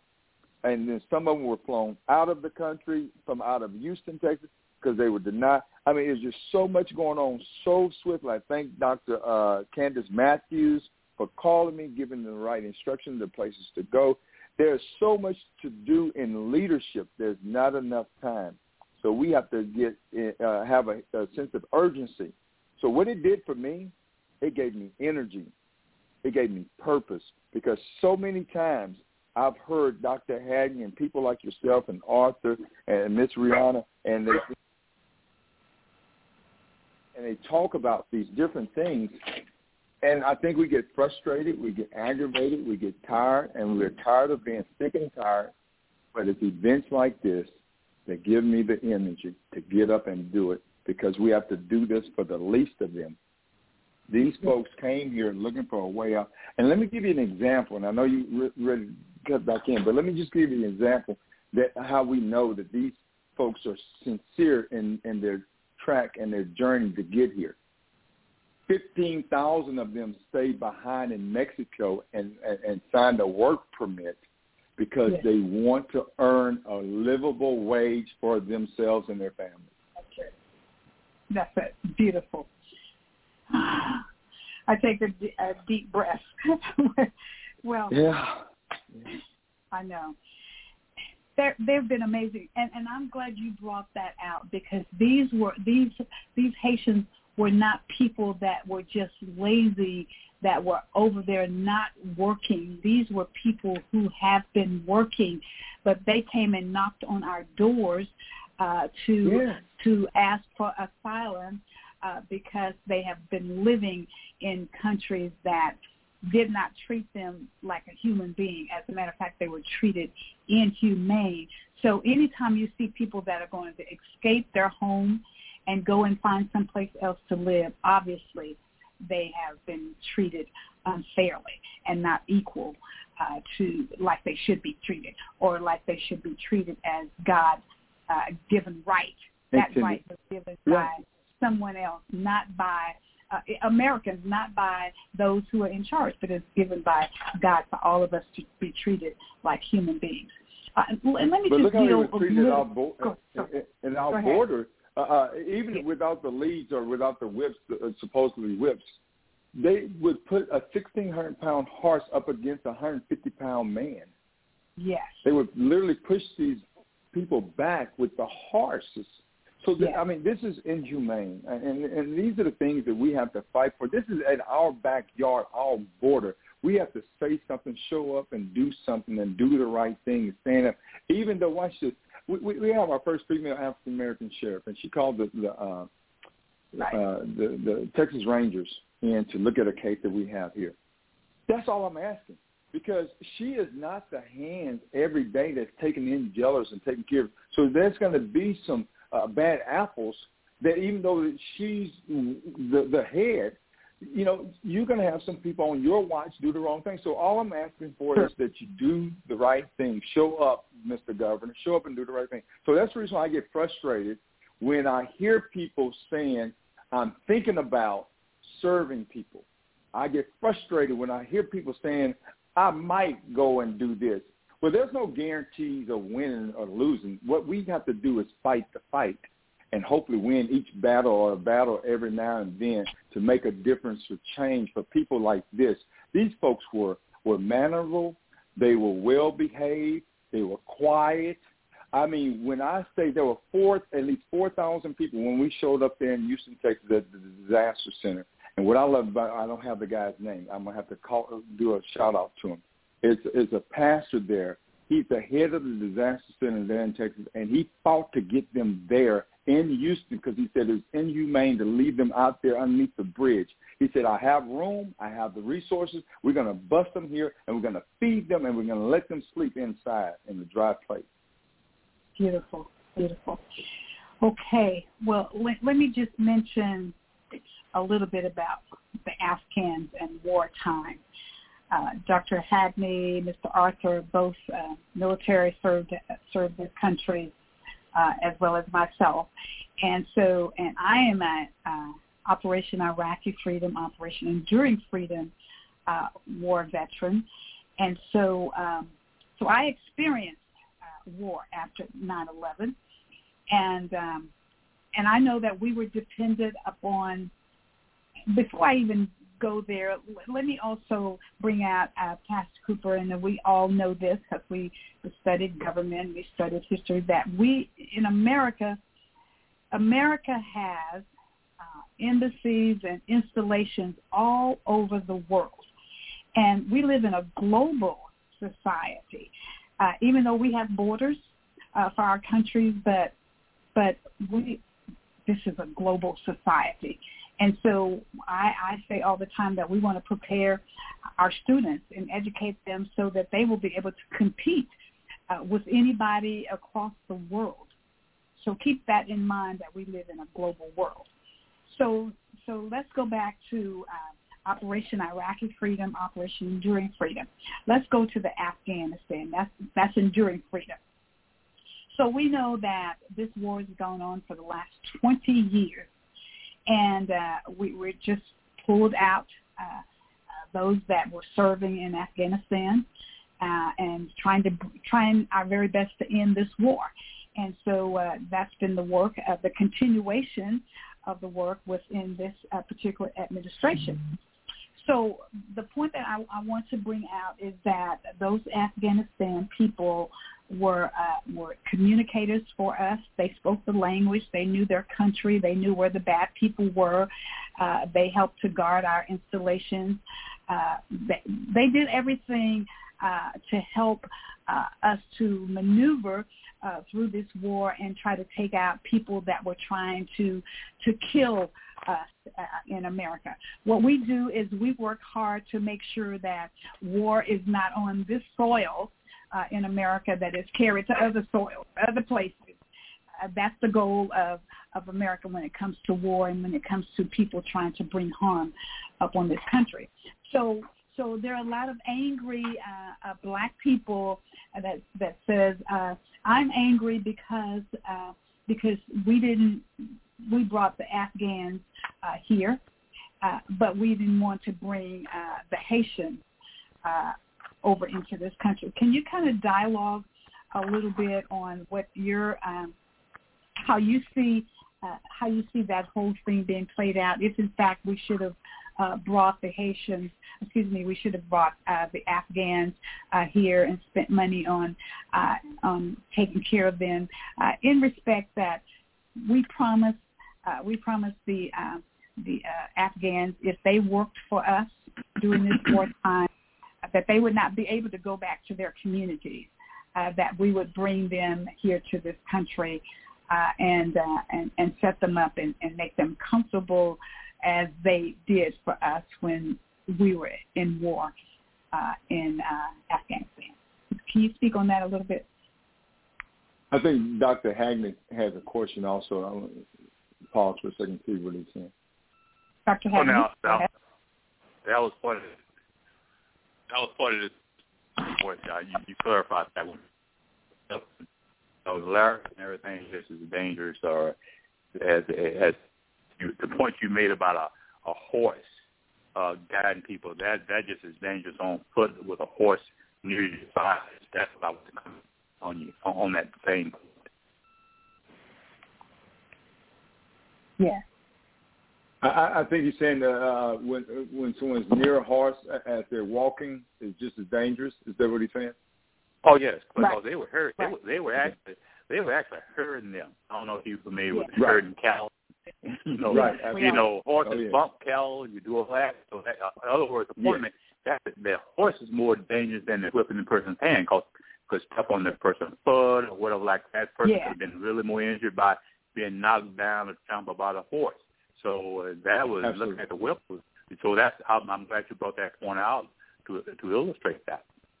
Right, and especially Right. with them being in that water, some of them were in the water, and Yes. and trying to bring. They went back to get food to bring back to feed their families. But go ahead, Dr. Cooper, Pastor Cooper. Mm-hmm. Yeah. Well, not Dr. Yet. I paused that for a little while. I'm a year into it. The pastor that called the the Haitians to Houston, Texas, and I'm going to spell his first name, Pastor Sadraque, Sias is his name. Right. And he's a Haitian himself, now an American. And he's doing great work there in Houston. So I just want to give a shout-out to him. And he has a book entitled Beyond the Rubble, Haiti, Beyond the Rubble, available on Amazon.com. You know, and again, I'm a student of this, so I went back and looked at some history and dialogue and looked at that, where Haiti helped America get its independence with money and things like that. A lot of people don't even realize. They were a rich nation. So we have to continue to have the conversation. And, yes, a lot of people see the more melanin we have in the skin seem like the worse that you're treated. And I think that's the conversation that's being had out there, but no one said it that way. So what I've learned is as my dad said, say some things would be effective in your speech. And in my speech is that sometimes people are just harsh and they say, well, they treat the folks from Afghanistan better than us because they're closer to being white, or they're lighter than us, or they treat the Haitians differently. And I believe that it has a lot of truth to it, but at the same time, we have to go out and hold people accountable. We can't turn our backs on the folks that helped us in that war. What was it, a 20-year war in Afghanistan? Is it not right? 20 years? Okay, 20-year war. And we have the intelligence. We've had the assistance. But also, President Biden was trying to send a message. He said he wanted to end this war. Matter of fact, even the prior president, he talked about and talked about but did nothing about it. So there's really no way to end a 20-year war. It's kind of like being upset with someone that's in your own family for 15, 20 years. You miss weddings, you miss bar mitzvahs, you miss all kind of things, birthday parties and everything else. So it's hard to go back and apologize. So you just have to start somewhere. And like I said before, we have to do the best we can with what we have. And so if that's assisting those folks to get out of there, I think we have to do that. But it doesn't mean that we do less for those that are Haitians that's out there. I think we need to find some work for them to do. We're talking about this infrastructure bill. We're going to need workers. A lot of people are so educated now, they don't want to work with their hands anymore. You know, I'm one of those folks that I really don't mind working with my hands, but my hands are so full doing the other things that I'm doing, I no longer have time to go back and work with my hands. So we need workers that don't mind working with their hands, because when you're talking about an infrastructure bill, you're talking about building roadways and bridges. They say almost every bridge in the United States needs to be replaced or repaired. That's right. And I'm not talking about major bridges. I'm talking about overpasses. Yes, that's right. You're 100 on that, and that's why I say it's been eons of time ago since we rebuilt and put funding into infrastructure.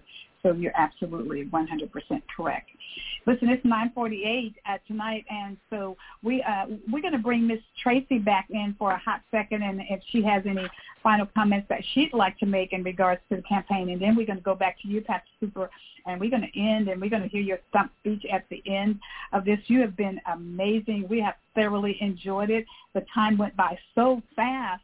You really did. Spitting out that information, and it's outstanding. So, Ms. Tracy, I'm going to bring you back if you have any comments or anything that you'd like to say, and final things that you want us to hear and know, and then maybe the website or anything that you want to put out for those that are listening tonight. And then we're going to let Pastor Cooper have his final comments for the evening. And maybe we may even have a few minutes to have to see if our co-hosts want to wrap up as well. Ms. Tracy?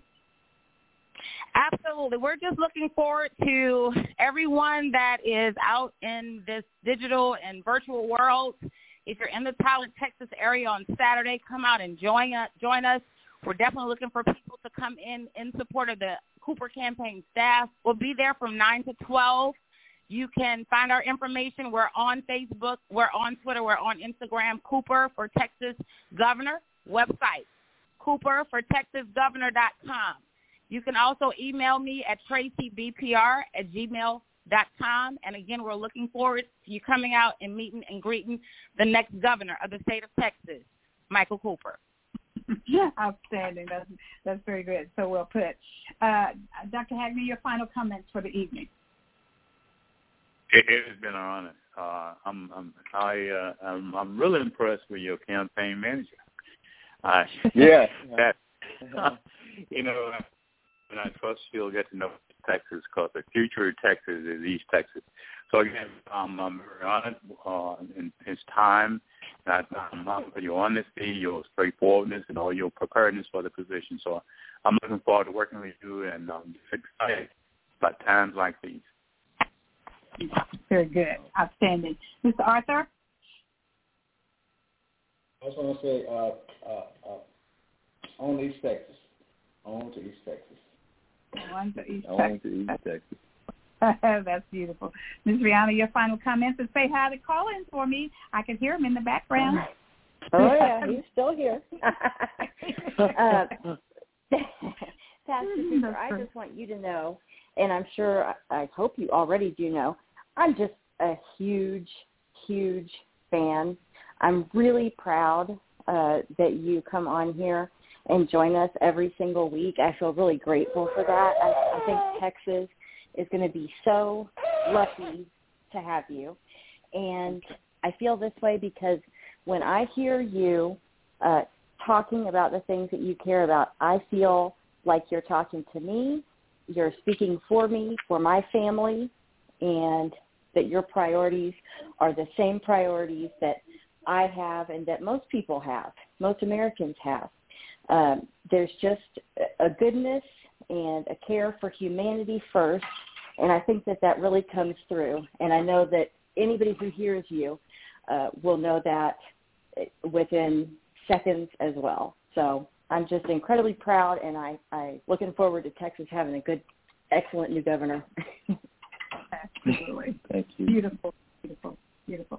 You know, Pastor Cooper, I want to start by, end by, I should say, thanking you for the great work that you do with the Poor People's Campaign and Dr. William Barber. We were actually on with our Zoom this evening talking about the things at the border of Texas.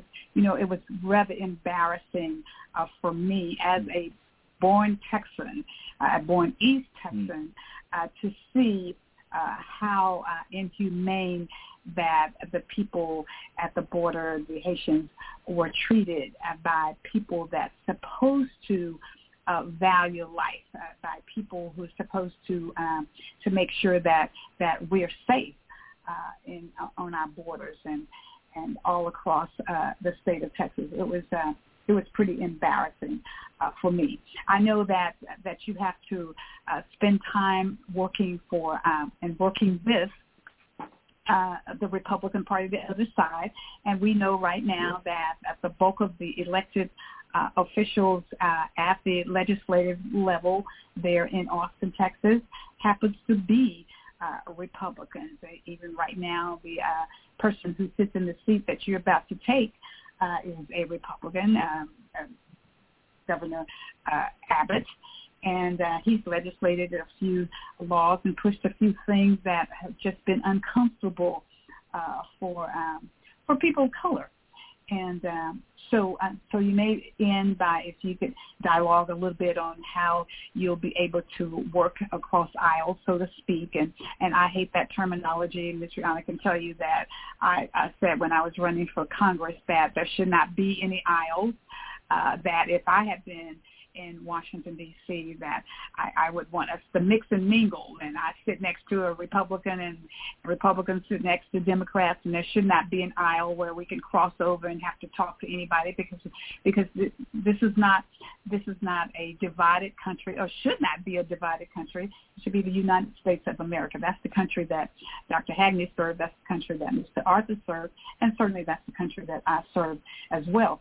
So if you could talk a little bit, tiny bit about how you would work toward working with those Republicans who probably would remain in that office down there, the representatives would remain as the main people, and even the Speaker of the House may happen to be a Republican, that we all have to work together as a team because we're all one country, one state, one union.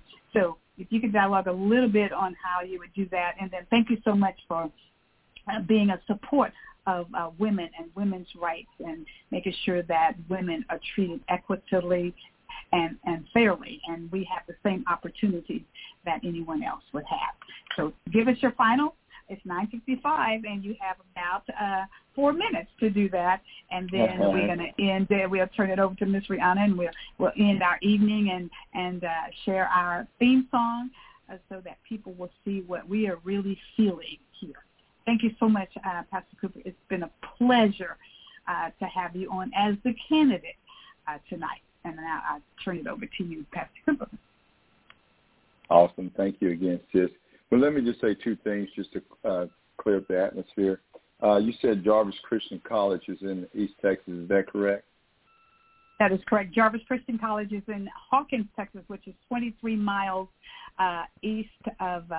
north of Tyler. And then, of course, Wiley College, as you know, is in Marshall, Texas, and that's about 55 miles east of Tyler, Texas. Yes, sir. Well, the reason why I brought that up is because before my father was diagnosed with cancer. He died when I was 19 years of age, so I chose to stay home. But you're talking to a young man that was supposed to go to Jarvis Christian College. I was on scholarship. Oh, wow. A lot of people don't know that little fact. Yeah, they don't know that fact. I never even got a chance to visit the campus after I found out he was sick. Now, where's Angelina State College? Where's that? Now, Angelina is that's in what is it? Lufkin or that's Lufkin. That's Lufkin. Yes, it's the Union College. Correct. Yes. Correct. So they were competing for your young man out of Beaumont, Texas. Those two colleges. No. Well, see, they were competing. See, that's East Texas. We know that. That's East Texas. I can't escape you guys. That's why I brought that up. I can't escape you all. The other thing is that I'm not supposed to. I see the writing on the wall now. The other thing is that I live in Jefferson County. I want somebody to go and pull that up on the map, of the political map. It's a stronghold here, and I have been very successful. Matter of fact, there are people that they don't know if I'm Democrat, Republican, Independent. They don't have a clue. They see the hat, they see the boots. The only thing they know is that I'm a Texan, and that's what I want them to know, and that's what they're getting to know right now. Although we have to represent the poor people and the minorities and the women and all those things, but we also have to represent Texans, and that's what I have done as being successful in my career. I've promoted those that were without degrees even. I have a young man been with me for 18 years, and he's one of my predecessors. And it took 3 to replace him. Thank God for that. I had to show him. And, you know, we have to work 3 times as hard, but it took a team to replace all the work I did. When you say general manager, I generally did everybody's job and knew everyone's job. And that's what we have to do, and that's what I have to teach young kids. Again, that's the example I want to give them. And in Collin County, when I first gave the first speech I gave when I ran as lieutenant governor, I talked about pulling myself up by my own bootstraps because I had a father that was dying and then died 2 years later, and I was left behind to figure out the things to learn in the future, but only things I've learned as 16-year-olds and younger. So what we don't have is a lot of time. I don't want to preach, but I'm also a preacher. James says life is like a vapor. It only lasts a little while. So we have to make sure that we have to learn how to get along with even the enemy, the foe, or the one that opposes us to do the right thing. And that comes with telling the narrative, as my friend that challenges me every day, Arthur Fleming. He said, tell the story, tell the story. It reminds me of when, and I go back and I listen to Dr. Martin Luther King, and I forget who said it. I think it was Maya Angelou or someone. They said, tell the story the night before he died. The night that he gave the speech when he thought that someone was going to kill him. And he said, tell the story. And then that's when he told him, he said, tell him the story about the dream. Martin, tell him the story about the dream. And so I hear Brother Arthur telling me all the time, tell him the story. And so that's what God has given me, the gift of telling the story and how to talk with someone and speak with someone that didn't grow up in the same side of the tracks I grew up with, didn't go to the same high schools I went to, didn't go to attend the same colleges. But yet we have the same common thread and the same enemy, and that is poorness, and that's lack of education. And I found out that even in the rural areas where most Republicans live, that they have the same problems we have. And when they sit and listen and we listen to one another, we break bread with one another, we all are better for it. And that's how we win together, and together we are stronger. So it looks like we have about a minute left. I'm going to turn it over to Ms. Rihanna. Thank you all. It's been a great evening. Well, I want to say thank you, Pastor Cooper, and let me just tell you that it's great to have a candidate who has great moral values, and that would be Pastor Cooper. And so I think that is a great beginning right there, is that, and then you're spiritually sound. And so we thank you so much for being on with us tonight, because it's going to take a person like you to take us through all of these crises that we experience right now in this country. Thank you so very much, and we look forward to you coming right back here again on next Monday night on Marvelous Monday. Thank you. May God bless you. And now, Ms. Rihanna, it's all yours. Good night. Just a friendly reminder to everybody out there, put these three things on your to-do list. Please get your vaccine if you have not. If you have and you're eligible for a booster, get your booster. Secondly, make sure you're registered to vote. Check the status of your voter registration. Make sure you're not purged from the voter roll. And 3, love somebody and love yourselves. Be loving in general. And we love you, and we will see you back here next week. Good night. Good night. One day, when the glory comes, it will be ours, it will be ours. Oh, one day, when the war is won, we will be sure, we will be sure. Oh, glory, glory, glory. Oh, glory,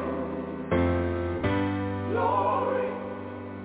Hands to the heavens, no man, no weapon formed against, yes, glory is destined. Everyday women and men become legends. Sins that go against our skin become blessings. The movement is a rhythm to us. Freedom is like religion to us.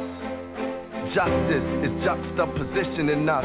Justice for all just ain't specific enough. One son died, his spirit is revisiting us.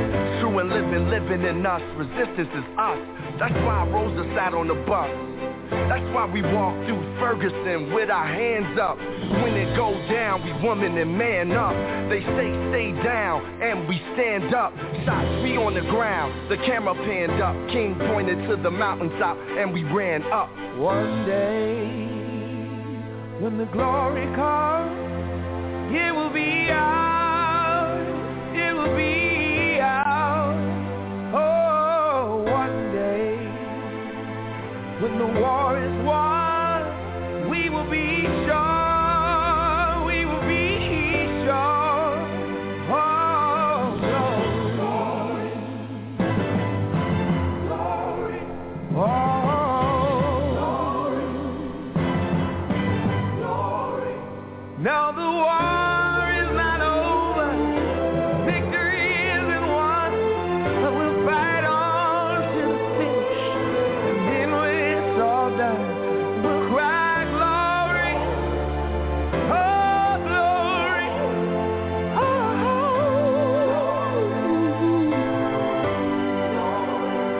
we'll cry glory, oh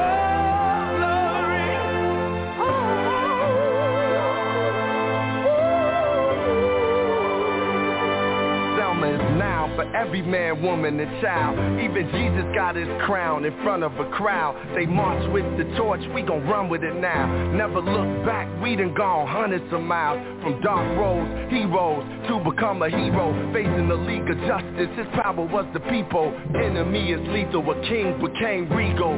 Saw the face of Jim Crow under a bald ego. The biggest weapon is to stay peaceful. We sing, our music is the cuts that we bleed through. Somewhere in the dream we had an epiphany.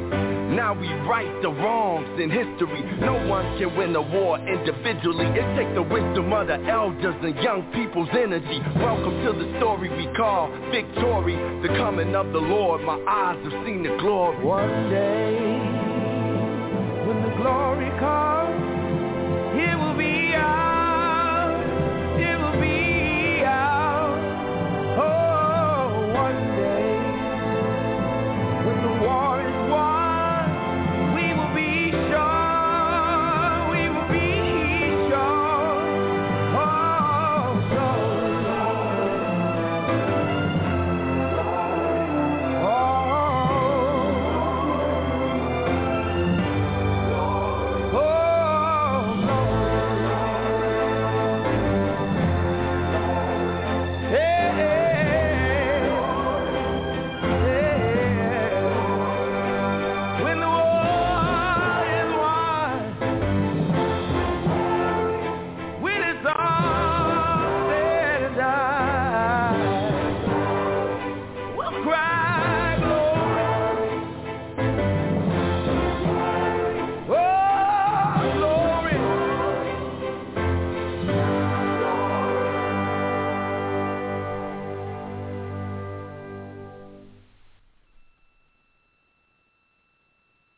Good night.